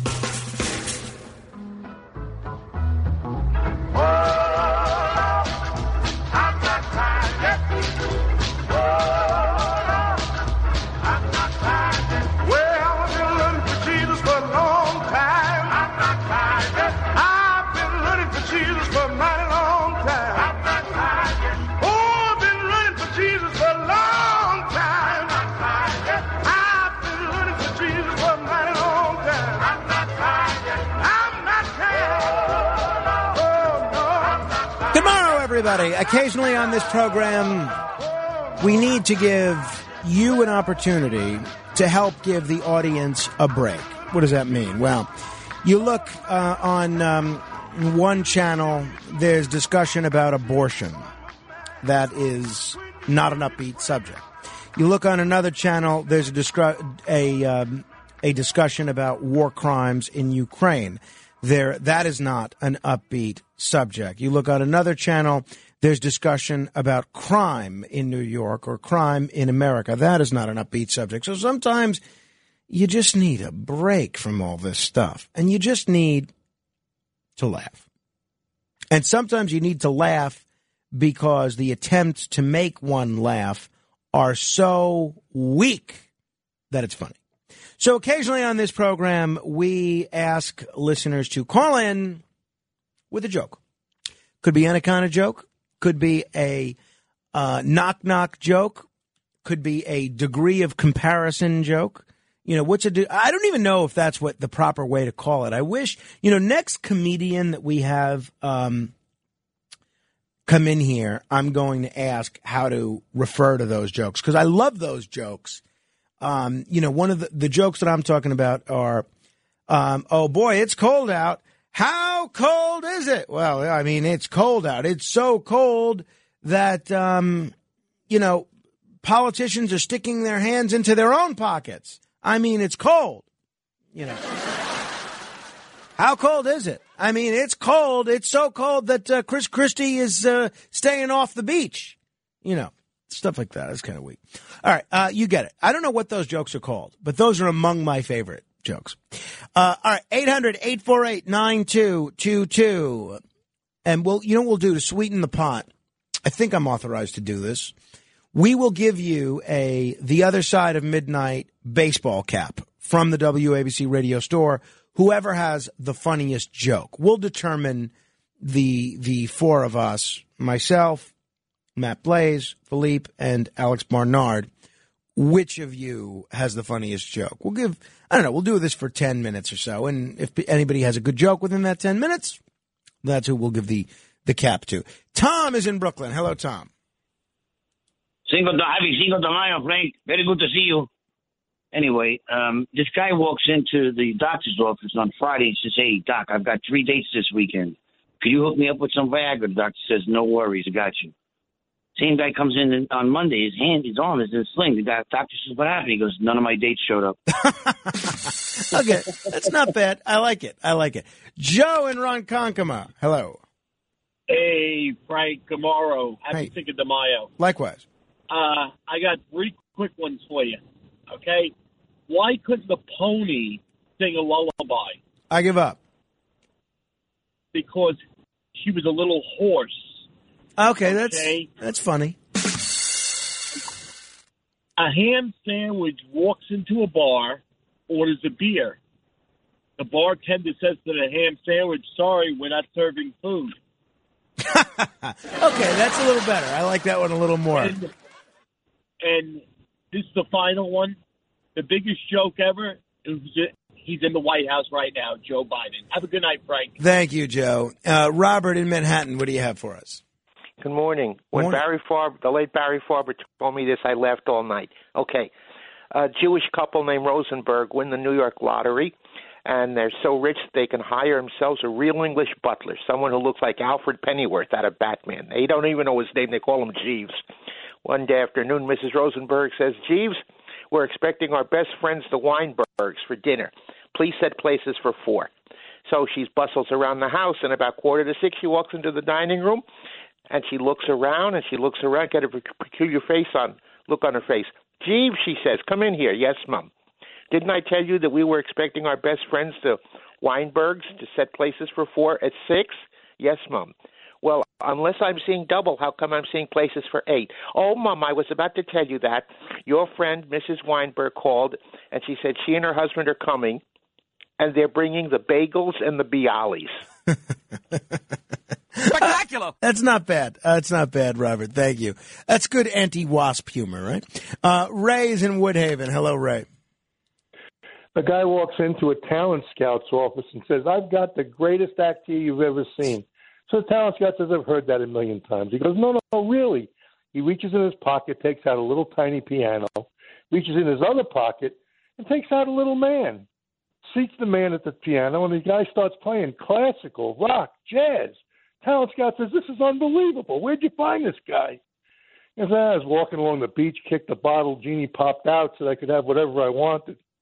Talent scout says, "You asked for a 12-inch pianist?" And the guy says, "No, the genie was hard of hearing." I have heard that one before, Ray. That's a good one. I knew where that one was going.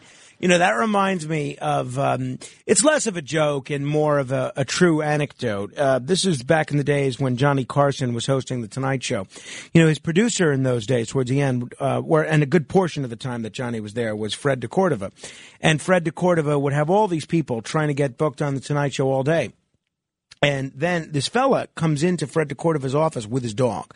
And he says to Fred, Fred, I've got the smartest dog in the world. You've got to book him for the Tonight Show. Well, we do animal acts with people like Jim Fowler and others, but, we kind of have our whole routine. No. You don't understand. This dog's not just smart. This dog talks. All right. Well, that's interesting. Well, let's see him talk. So the guy turns to his dog. He says, Rusty, how would you describe sandpaper? And the dog says, rough. Then he says to the dog, Rusty, what's on top of the building where we are? He says, roof. And then he says, Rusty, if you had to pick, who would you say the best baseball player of all time is? And he says, Ruth. And then Fred at this point says, all right, I've seen enough of this. I don't have time for this. I don't have time to deal with charlatans like you. I have people trying to come into this office all day long and get booked on the show. He throws the guy and his dog out. At that point, they're out. They're kicked out on the street. And the dog turns to his owner and he says, DiMaggio? Frank on Long Island, hello. Hey, Frank, I love the show. You're keeping me alive, bro. Thank you. Hey, how can you tell if a physicist is also an extrovert? I give up. He stares at your shoes. Not bad, Frank. Not bad. Fred is in Yonkers. This is going to be interesting. Hello, Fred. Hey, Frank, good morning. Did you hear about this geometry teacher? She got in trouble for teaching her kids the Chief Sokotoa song. Sokotoa, Sokotoa. I didn't think she was trying to be racist. She just was born under a bad sign. See, yeah, I knew it was going to be a punny joke, Fred. Not bad. Okay. You got to like puns, which fortunately I do. Al is in Amityville. Hello, Al. Good morning, Frank. I just got up. The timing was beautiful. I just had some coffee. Anyway, this guy goes to the doctor. He has a very high-pitched voice. He goes, Doctor, everyone looks at me. They laugh at me. I have no friends. What could you do about it? So he goes into the examination room. He unrobes, and the doctor says, boy, you're very well endowed. He says, you must have a lot of girlfriends. He says, oh, my God, they're knocking down the door. They're calling me up 24 hours a day. He says, that's your problem. If you remove half of it, you'll have a normal voice.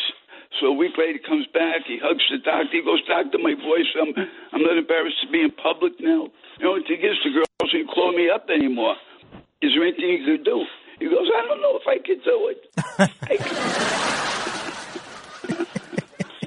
Not bad, Al. Jeff is in Queens. Hello, Jeff. Hey, Frank. This comes to us via a guy you might know. For 20 years, he did a psychology show, Armand DeMille. He passed away a while ago. Mm-hmm. You know the name? All right, so he told this joke. So Einstein was home having his driveway repaved. And then his wife hears him yelling at the kids. He says, honey, she says, what are you yelling? You love children. What are you doing? He goes, I love children in the abstract, not in the concrete. Paul in Newark, hello. These two Irish guys walk out of a bar. It could happen. I've told that joke myself once or twice. See, I can tell that joke because my wife is of Irish descent, and so is my son. That's one of the reasons I married someone that had both Irish and Jewish heritage, so that I could make jokes of all persuasions. Dino's in Ohio. Hello. Yeah, what did the Mexican guy tell the IRS about his taxes? I give up. No obligation. No obla. What's the last part? Obligation. Oh, obligation. Okay, that's not bad. Not bad. David is in Yonkers. Hello. Yeah, so just married couple, honeymooners, and the groom wakes up in the middle of the night and he sees his bride with a flashlight reading a piece of paper. Honey, what's going on? She says, I'm reading our marriage license. In the middle of the night, why are you reading a marriage license? I'm looking for the expiration date. Todd in Maplewood. Yeah, what's the difference between a Jew and a canoe? What, between a what and a canoe? A Jew. Oh, boy. What? A canoe tips. Oh, boy. He doesn't deserve a rim shot for that. We're going to get letters for that one. Anthony in Edison, hello. Yes, good morning, Frank. I start my shift with you every morning. I always appreciate it. Thanks. My joke is what is the world's most famous Jewish wine? It's what? I want to go to Florida. I've heard that one before, actually. That doesn't seem as mean-spirited as the canoe one. Sean is in Park Ridge. Hello. Hey, how you doing, Frank? I got a good one here. A woman walks into a library, and it's packed, filled with students, and she says to the librarian, I'll have a cheeseburger, French fries, and a Coke, in a really loud voice. And the librarian is disgusted, and she looks at her, and she says, this is a library. And the woman looks around, and she notices everybody, and she says, I'll have a cheeseburger, French fries, and a Coke. Well done, Sean. Larry and Bethpage. A police officer observes a man near one of our local parks grab a duck from around the lake. The gentleman now has the duck in his car and he's driving away. The police officer pulls him over and says to the gentleman, "Sir, you can't take that duck. What I want you to do is I want you to take the duck to the park right now." "Yes, sir, I'll do that." A little while later, the officer sees the same guy with the same duck in the car. Pulls him over again. "Sir, you didn't follow my instructions. I told you to take the duck to the park." The guy looks at the cop and he says, "Officer, I followed your instructions. I took the duck to the park. Now we're going out for lunch." John in Connecticut, hello. Yeah, good morning, Frank. Why can an Oriental couple have a Caucasian baby? Oh, boy. I give up. Two wrongs don't make a right. Ooh. Yeah, you should connect him with the fellow that made the canoe joke. Greg is in Ohio. Hello, Greg. Hello, how you doing? Good. Hey, why do Italian guys grow mustaches? I give up. They look like their mothers. Oh! Ouch. Burgess on the Upper Easy Side.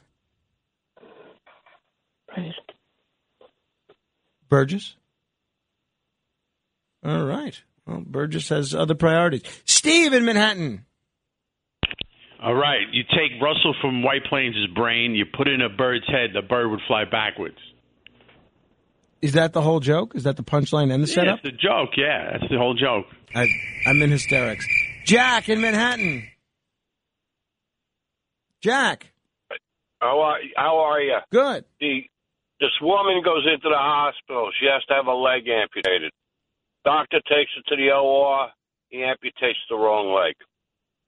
He has to now take off the other leg. The woman, no legs left. So she sues him. Gets into court. The judge immediately throws it out. The lawyer says, "How could you possibly throw this case out?" Judge looks at him and says, "She doesn't have a leg to stand on."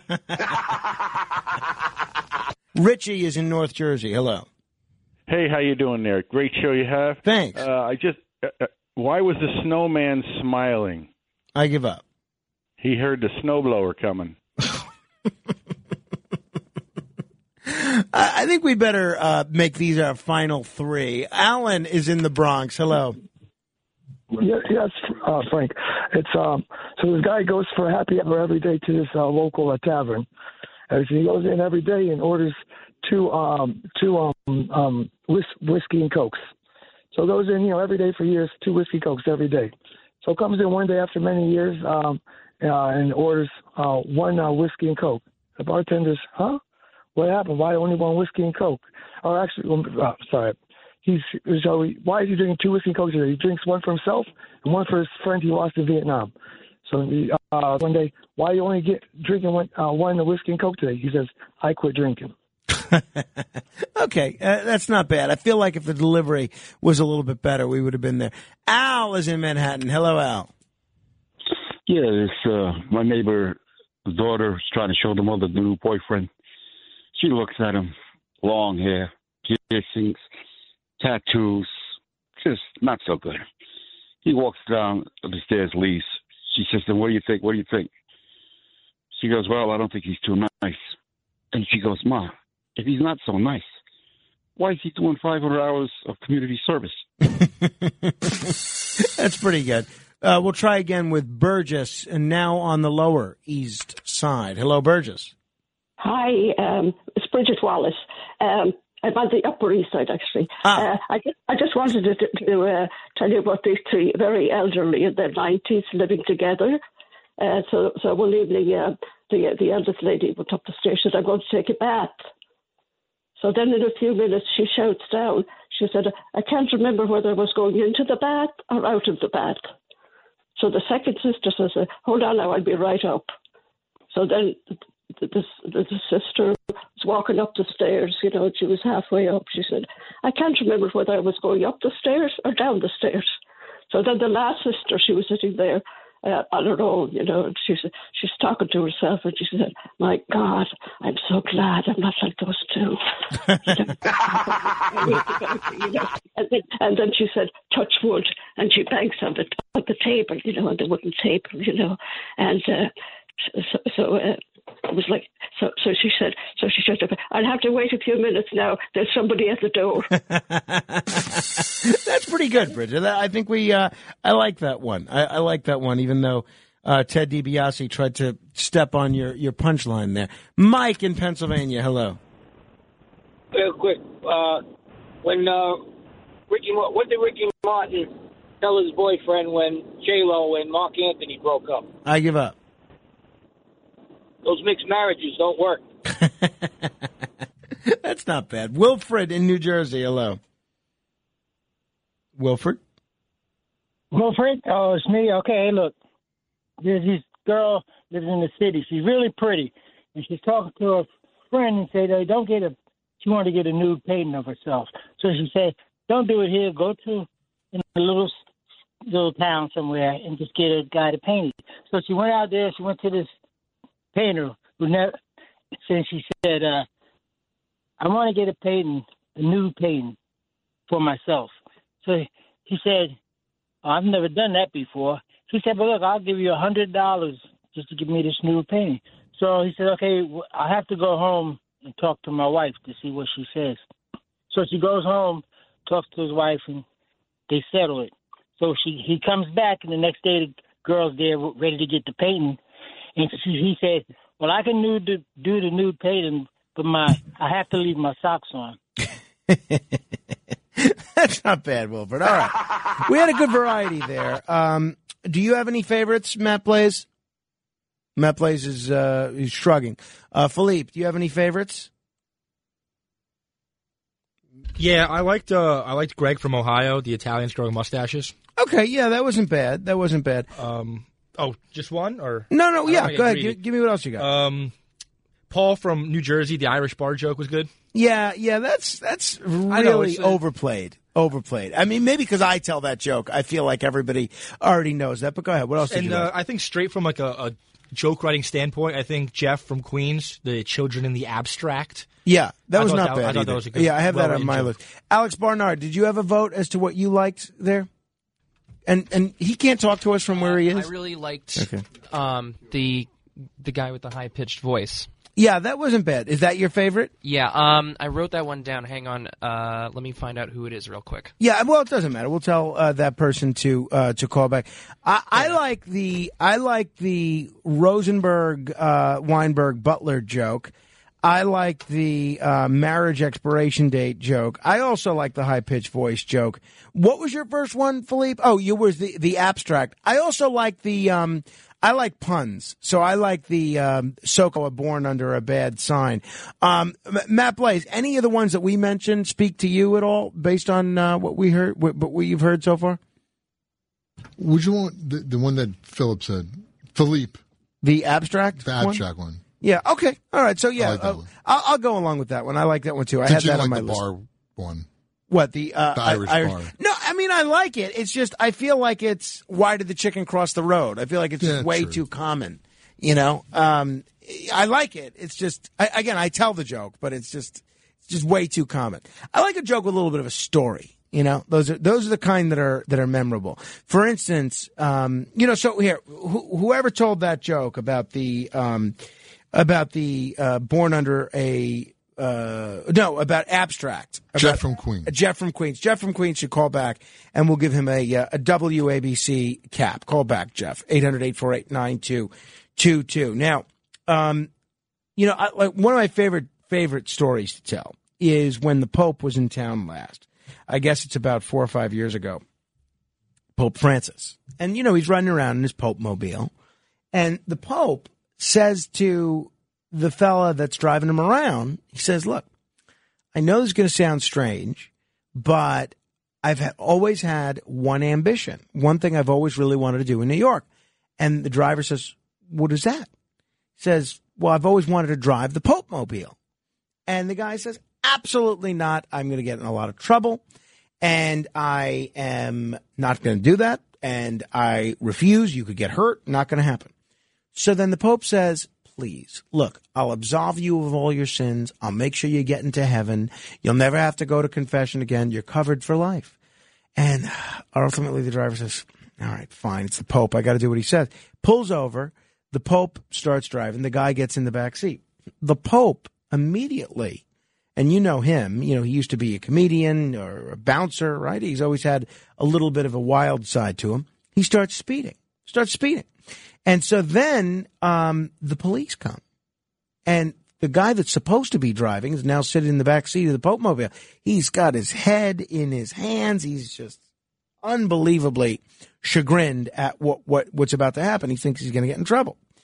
And so a police officer pulls over the Pope mobile, which is speeding, walks over to the driver and sees the Pope driving, walks immediately back to the police vehicle. And he says to his partner, I don't know what to do. I have somebody really, really powerful that I don't know what to do. And so the guy says, well, what do you mean? You have somebody powerful? What, you got a congressman? The guy says, no, bigger, much bigger. He says, what, do you have a senator that you pulled over? No, bigger than that. He says, what do you mean bigger than that? You don't have the president, do you? He says, no, even bigger. He says, well, who do you have? He says, I don't know, but the guy's got the Pope driving him around. See, I like that. It's a story. That's what I like. But Jeff in Queens, congratulations. You are the recipient of a brand new The Other Side of Midnight baseball cap. So I hope you will wear it with pride, take a photograph, and post it in the Facebook group at Morano Radio Fans and Haters. That's MORANO Radio Fans and Haters. Now, we're going to give you an opportunity to win $1,000. Just when the prizes just keep coming on this show.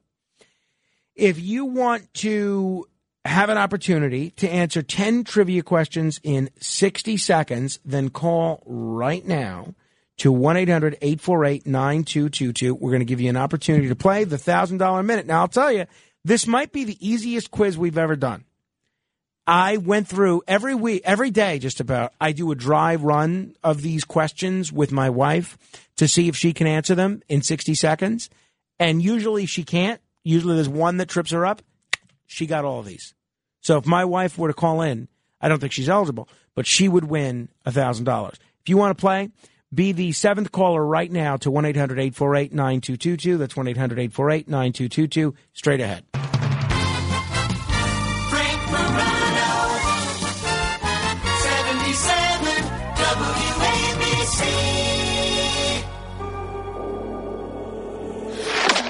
We said it wasn't worth it. Forever don't deserve this. I know we'll never get to learning, 'cause you're too busy turning me on. I can hardly breathe when you're touching me. Can't release this love when you're begging, please put me in the sheets. Every night repeat. Is this the way that we're getting closer? We're sipping on love and we're never sober. Our bodies keep telling us it ain't over, all over again. This is my friend Brielle Von Hugel, who is one of the best singers in America. One of the best singers in America and a great person. You can see her every weekend performing in Atlantic City, and she's a great person as well. You probably saw her on American Idol. She has a cover of a Katy Perry song. This song is called Closure, which I really like. But she has a cover of a Katy Perry song that I believe it's The One That Got Away. This song, her version of that cover of that song, has been downloaded something like 50 million times. Some insane number of downloads. And she's made a lot of money just with that song. And I don't know that she would want me to tell you what I'm about to tell you. And I know her mother would not want me to tell you what I'm about to tell you. But as everyone who listens to the show is now well aware, I can't help myself. Right? When a thought occurs to me, it just pops out. Drives my wife crazy. Now, Brielle, so her mom had a bar that I used to go to, the Curly Wolf Saloon. Great bar. I used to go there all the time. It's fun. And it closed, before the pandemic, but shortly before the pandemic. The commercial rent, this and that. Brielle, based on the proceeds of that song that she made, that Katy Perry song, she bought her mom a new bar. I mean, that's an incredible thing. You talk about a pretty impressive Mother's Day gift. So now the Curly Wolf Saloon happens to be reopened, and it's right by my house. And it helps that it's in walking distance. Let me tell you, now that Lent is over, I am making pretty good use of not having to drive to the Curly Wolf Saloon. All right. It is time for someone to try their hand at answering some questions and hopefully making some money. It is time for... The Other Side of Midnight presents... It's the $1,000 Minute. Answer 10 questions correctly in 1 minute, and you could win $1,000. Here's your host, Frank Morano. Thank you, Chris Libertini. Joanne is in Asbury, New Jersey. Hello, Joanne.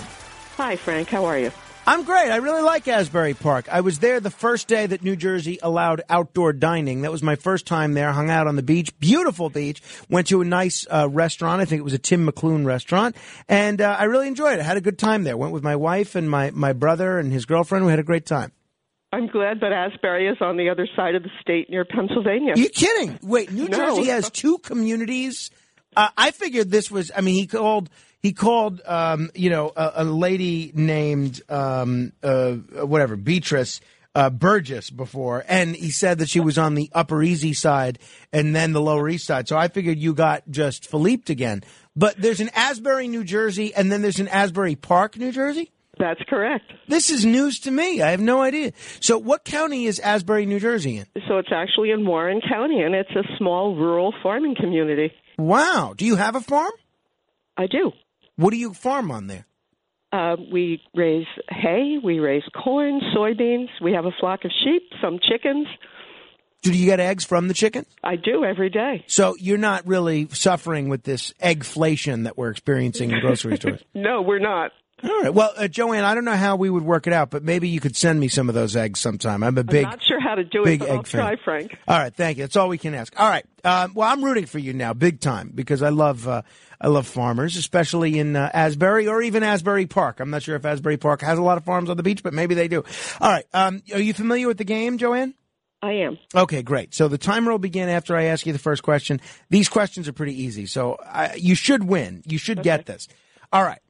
What is a common... Just don't get nervous. That's the key. Yesterday, the guy knew it, and he got screwed up, okay? What is a common nickname for Robert? Bob. Name a newspaper in New York. The New York Times. What social media company did Elon Musk just purchase? Twitter. Who was the star of the motion picture Rocky? Stallone. In baseball, what is a home run with the bases loaded called? The Grand Slam. What state is known as the Bluegrass State? Kentucky. What band was Freddie Mercury the lead singer of? Queen. What city was John F. Kennedy assassinated in? Dallas. Who named the Pacific Ocean?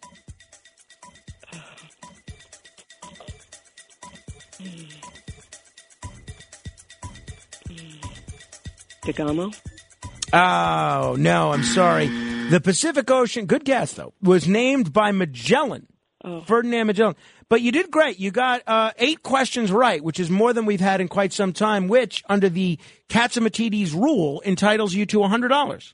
Well, okay. So congratulations. Thanks a lot, Frank. I had a great time. Well, yeah, so did I. Congratulations on $100. Hopefully you can use a portion of that to find some special packaging to send me some eggs. Give Philippe your number. That's not bad. Okay. All right. She got 8 correct, lost on number 9. Who named the Pacific Ocean was Ferdinand Magellan. But she did well. What was 10? Nice. What was the last one? All right, well, see, if I give you 10, then I'm going to have to come up with 10 new questions for tomorrow. It's only one You're question. right, you're right, okay. And I would have got Magellan, by the way. You would have. I said Magellan. I would have gotten it, too. Total guess, though. Yeah, exactly. I had to look it up, but I guessed correctly when I looked up this question. All right, the question number 10 was, which monarch officially made Valentine's Day a holiday in 1537? Oh, I have no idea. Well, if you were to take a guess. I don't even know anything about the monarchs. I know nothing about any of that. All right. Well, the answer was, and you got to appreciate the irony of this question, was Henry VIII. Henry VIII made Valentine's Day. I have no idea. Well, because he had a troubled relationship with his wives. Hey, I did not. It was such a beautiful day yesterday, so I went for a walk with my wife and my son, and we got back. And we said, all right, maybe we can put him down for a nap. Maybe if we play our cards right, he'll even decide to stay asleep. It's around 7 o'clock, 6:45, 7 o'clock. I said, all right, well, that's nice. It's such a beautiful day. Why don't we stay out here? That is my son Carmine, right? Yeah. This is a more recent sound of him talking and crying a little bit, but,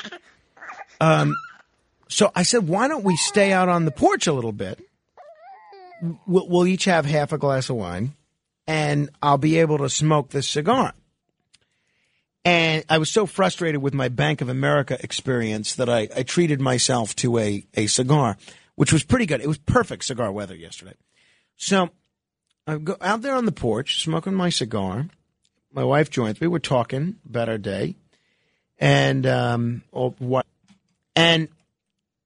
she said, it's 7:15. We're missing Jeopardy. Because usually we watch Jeopardy every night at 7. And I said, well, we can go in and watch it. And she said, we're out here. It's so nice. It's already half over already. Well, maybe we'll just skip it today. The big question when you watch Jeopardy now, I wasn't around then. I wasn't a baseball fan then. But I picture it being like when Joe DiMaggio was in the midst of his 56-game hitting streak, where wherever you went, especially in New York, you didn't have to say what you were talking about. All you had to do was go into a store, go into a business, go into a hotel, go anywhere, and say, did he get one yesterday? And everyone knew you were talking about Joe DiMaggio and did he get a hit yesterday? And that's almost how it is with Jeopardy, because Matea Roach, this 23-year-old phenom who NBC News describes as a lesbian tutor, who is I'm rooting for every day. I think she's got a great attitude. I love the way she plays. I love, she seems friendly with the other contestants. She doesn't seem like she's got a chip on her shoulder. She doesn't seem, I hate to put it this way, she doesn't seem weird like James Holzhauer or maybe even Matt Amodio. Again, nothing against them, but you could tell they're not the kind of people that would be good social company. Matea Roach is.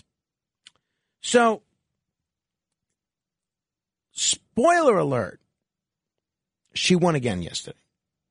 Her 21st straight victory.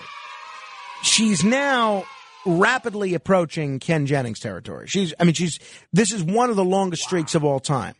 And I would venture to guess it's the longest streak by far for someone of her age. And whenever I watch Jeopardy with Carmine now, I'm always telling him, This is why you really want to maintain your love of learning and maintaining your curiosity. And this is why you want to work so hard in school and read everything you can and study as much as you can about as many different subjects. Maybe you could do this at 23 years old and win $400,000 or $500,000 on Jeopardy. She's now on to $506,584. That's her cumulative 21-day total. Now, yesterday's Jeopardy was it yesterday? What's today? Today's Thursday. Maybe it's Tuesday. Tuesday's Jeopardy is very controversial because, so Tuesday's Jeopardy was very controversial because they think, the fans, the critics of this, think that it might be fixed now. Because Matea Roach is so good for ratings and she's such a fan favorite, they think this could be fixed. So dozens of fans have been fuming over what they claim was a fishy clue that they felt catered to Matea Roach, who then went on to win her 21st game. I guess it was Tuesday. Did I miss this on Tuesday? I guess maybe I did miss it. So Matea Roach was tearing through her 21st consecutive game of Jeopardy. She's now the 5th longest running contestant in Jeopardy history. But fans are not happy. They are upset about something that happened. Final Jeopardy, just so you understand, it gives each player 30 seconds to answer and choose their wager. This is the most important round in the game, and it was about Canada. She's Canadian. Let's hear what happened. Now, as we come to our Canadian champion, I should point out, the Final Jeopardy clues are written weeks or months in advance, and we never know when they're going to land. But I have to think Matea might know some of the lyrics to "Oh Canada." What was her response? "Oh Canada, yes." Was it a big wager? $4,999, $29,599 today, and a 21-day total of $506,584. Now, Matea is Canadian. She got it right, as did another person that was playing. But with $27,000 total, she won the game. So now fans believe that because they picked a Canadian category for Final Jeopardy, that they fixed this in her favor. I don't think so. I think that since the quiz show scandal of the 50s, they're so careful with this stuff. I don't think they did. But I might be in the minority. All over Twitter, which is now owned by Elon Musk, as Joanne in Asbury, not Asbury Park, pointed out. One Twitter user said, Jeopardy is fixed. Now, no proof of it. Another person on Twitter writes, seriously, Jeopardy, oh, Canada? Another person writes, it's not a coincidence the Jeopardy final question is about the Canadian anthem when the contestant is Canadian. Hashtag sus, hashtag fishy. They gave her an easy Final Jeopardy question. It was about Canada. Figures, they put a Final Jeopardy about Oh Canada with a Canadian contestant. Blanks more rigged than the hockey playoffs. Another person writes that either way, Ken's monologue openings regularly seem about her advantage. So tell me, do you think there's any truth to this? I don't. 800-848-9222. Amy Schneider, who was the previous big winner, she had a 40-game winning streak. So right now, Matea Roach is at a 21-game winning streak, right? So it's going to be interesting to see where we go from here. But I don't know. I don't know how long she can last for. She seems unbeatable, and I don't think for a second that this is fixed. What do you think? 800-848-WABC. That's 800-848-9222. Now, coming up on the Bernie and Sid show, they're kicking off Cinco de Mayo here at the radio station. You know, for when we had Russian New Year, they had vodka in the freezer along with all sorts of warning signs about not drinking it. So far, I haven't seen any tequila on the premises yet. I'm hoping that by the time I saunter in here at 1 a.m., that there will be a little bit of tequila here at some point. After all it is Cinco de Mayo. Can't have Cinco de Mayo without tequila, am I right? So let me tell you what's coming up on the special Cinco de Mayo edition of the Bernie and Sid Show. You're going to get to hear our owner, John Katzimatidis, kick things off at 7:05. Judge that proud Mexican-American, Judge Andrew Napolitano, will be on the show at 7:25. Another proud Mexican-American, Bill O'Reilly, on at 8:40. And then at 9:05, you're going to get to hear Chef Fernando Deso, who's the executive chef at Goya Foods. So there you have it. So that should be an action-packed edition of the Bernie and Sid Show. But I was listening to that promo for the 5 a.m. early news hour with Deb Valentine. And Deb's here. She does a great job. But I'm listening to that promo where it says there's going to be an exclusive interview. I said, oh, that's interesting. With Bob Menendez, which we now know, thanks to Joanne and Asbury, not Asbury Park, is a nickname for Robert. And then I hear that the interview is going to be done by Frank Diaz. Now, Frank Diaz is a valuable contributor to our news team, but I can't help but think, after the incredible success that Deb Valentine had interviewing Chris Christie, that really should have been her. You know, I mean, it's kind of her show now. And that she should have been the person interviewing Bob Menendez. Why is it Frank Diaz? Was Bob Menendez too intimidated to go on air with Deb Valentine? Was he afraid of the tough questions that Deb Valentine might ask? Or did Frank Diaz kind of snag this interview for himself rather than allow it to be properly administered by the normal anchor of the show? One wonders if there's some behind-the-scenes drama going on in that 5 a.m. hour early news. I don't see Frank Diaz here lately. So, who knows? You have any insight into this, Matt Plays? I do not. Interesting. I do not. So you claim. All right, 800-848-WABC. Mikey in Brooklyn, is Jeopardy fixed? You know, Frankie, good morning to you. And I just want to say, show is great as always. But the Jeopardy thing, they can't afford to have that. That's ridiculous. That cannot be fixed. So you don't think they picked a category that she was intentionally? No, it's a coincidence. It's got to be a coincidence. No, the Jeopardy is one of the biggest programs on TV. I mean, it's got such a long history. I don't think they're going to mess around with that. I doubt it. Yeah, well, I do too, Mikey, for the same reasons.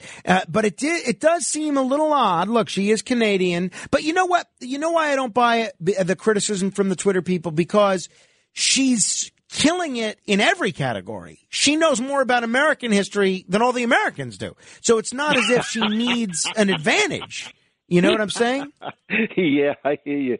Oh, Frankie, before we get cut off, I just wanted to mention that there's crackling in there's breaks, like when you talk. Yeah. Or whatever. When I'm on the phone with you, or when you listen? No. Just on the show itself, on the whole thing, on the whole coming through on the air. Really? Yeah. That's interesting. Yeah, there's little crackles, so it's like little. Wait, do you hear it when I'm speaking, or just when there are callers on? No, I hear it like, I guess when it's videotape. Yeah, I mean videotape. I mean, well, it is videotape, right? Whatever. It doesn't matter. But the thing is, it does matter if we want to fix the problem. So you don't hear, you hear it when I'm speaking, not when callers are speaking? No, because we're live now, I guess. And what is it? A 14-second. Well, I know, but because I hear it when callers are speaking. Yeah, I just heard it just now. Yeah, just right. got it. See, that's when I hear it, when callers are on, not when I'm speaking. And, I've asked for our engineering folks to try and investigate this, and apparently they're working on it. I think they ought to get Donald Duck on the I think that one's lost on me, Mikey, but we'll take it. Thank you. 800-848-9222. I've been asking about, I have noticed that issue with the phone, so hopefully we can figure that out. So we'll see.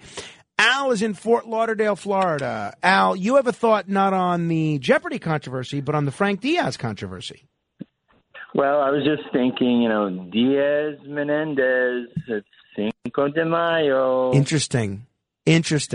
So you think this is well? First of all, Bob Menendez is Cuban, not Mexican. But you think this is his way of showing a little Hispanic solidarity with Frank Diaz? Yes. Yeah. Interesting. Okay. Well, that's an interesting theory. Frank, also the other day you talked about karaoke and what you and your wife were trying to do with Jackson. Right. You know that Lee Hazelwood and Nancy Sinatra did that, too. I do. It's a great I love that. That is actually on one of my favorite Nancy Sinatra albums. It's a great album, and both she and Lee Hazelwood sound great on it. The album, I'm trying to remember the name of the album, but I'll look it up. I'm not sure. But it's a great album. When you played Johnny Cash and his wife doing it, I thought, I know Nancy Sinatra did it. Yeah. And so anyhow, that was just the other thing I was going to say. Yep. No, she did indeed. Thank you very much there. Yeah. And by the way, for people wondering, so not only did Matea win on May 3rd, she won yesterday as well. So she's killing it. She is absolutely killing it. The album might have been How Does That Grab You? No, that wasn't it. Okay, I'll find that out before we leave. Ivan or Yvonne is in Woodhaven. Hello, Yvonne. How you doing? I just heard a bell. Anyway, on Jeopardy, I think that while the contest with the human against the computer, I wouldn't say it was fixed. The computer had unfair advantage because the computer is just faster than the human and always has the choice instantaneously of any question that's presented. Well, right? I know, but there was no computer playing yesterday. No, I know. I'm just talking about those computer-human matches. Okay, well, that's fair. Yeah, okay. So the album was Boots, and you can hear that they have that great version of Jackson that's on there, along with well, maybe not actually. There's Day Tripper, Boots Are Made for Walking. Maybe it was a compilation album or something. I don't know. I can't find the album. All right. 800-848-9222 if you want to be heard for 15 seconds. Coming up at 5 a.m., it is Cinco de Mayo, so Bob Menendez is showing ethnic solidarity with Frank Diaz. That's something to look forward to. And then from 6 to 10, you got Bernie and Sid. They have on Bill O'Reilly, John Katsimatidis, Judge Andrew Napolitano, and the chef from Goya. So it should be 5 action-packed hours after I leave the airwaves. And then I'll be back at 1 a.m. with Ask Frank Anything. This is The Other Side of Midnight, 15 seconds of fame, straight ahead. Frank Morano, 77 WABC.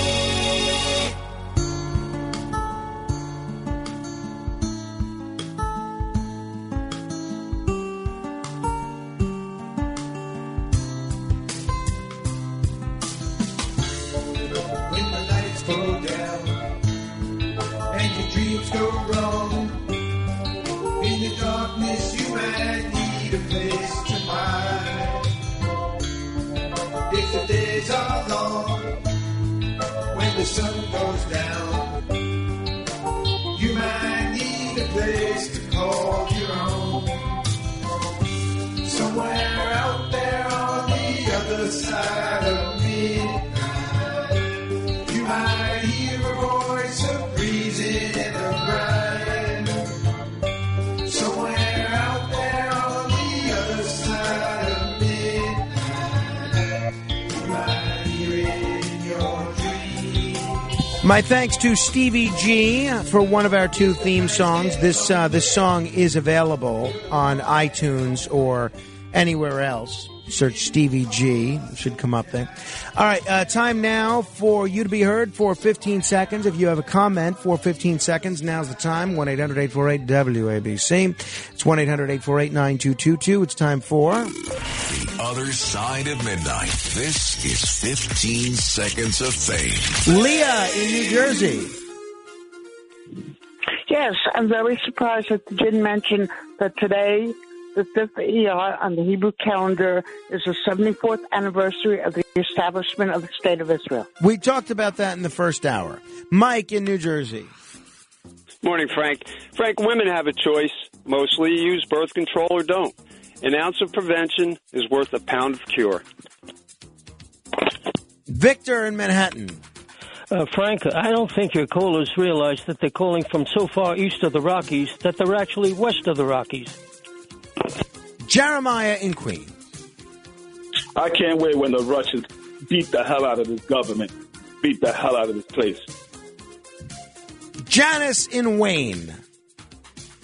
Yes. Hello, Frank. I think I was just listening to you talking about your album with Lee Hazelwood and Nancy Sinatra. Right, the one that had Jackson on it. Yes, I think you might be referring to Moving with Nancy. I think you might be right. Anthony in Edison. Yes, hello. I'm just waiting for the day that we can get rid of this lying, rotten, red-headed, evil, demonic Jen Psaki, the propagandist for this illegitimate, horrible administration. There's got to be a better day coming. All right, on that note, we're going to have to end it there on that high note. Stay tuned for the WABC News, Early News with Jeff Valentine. I'll be back at 1 a.m. Frank Moreno, good day.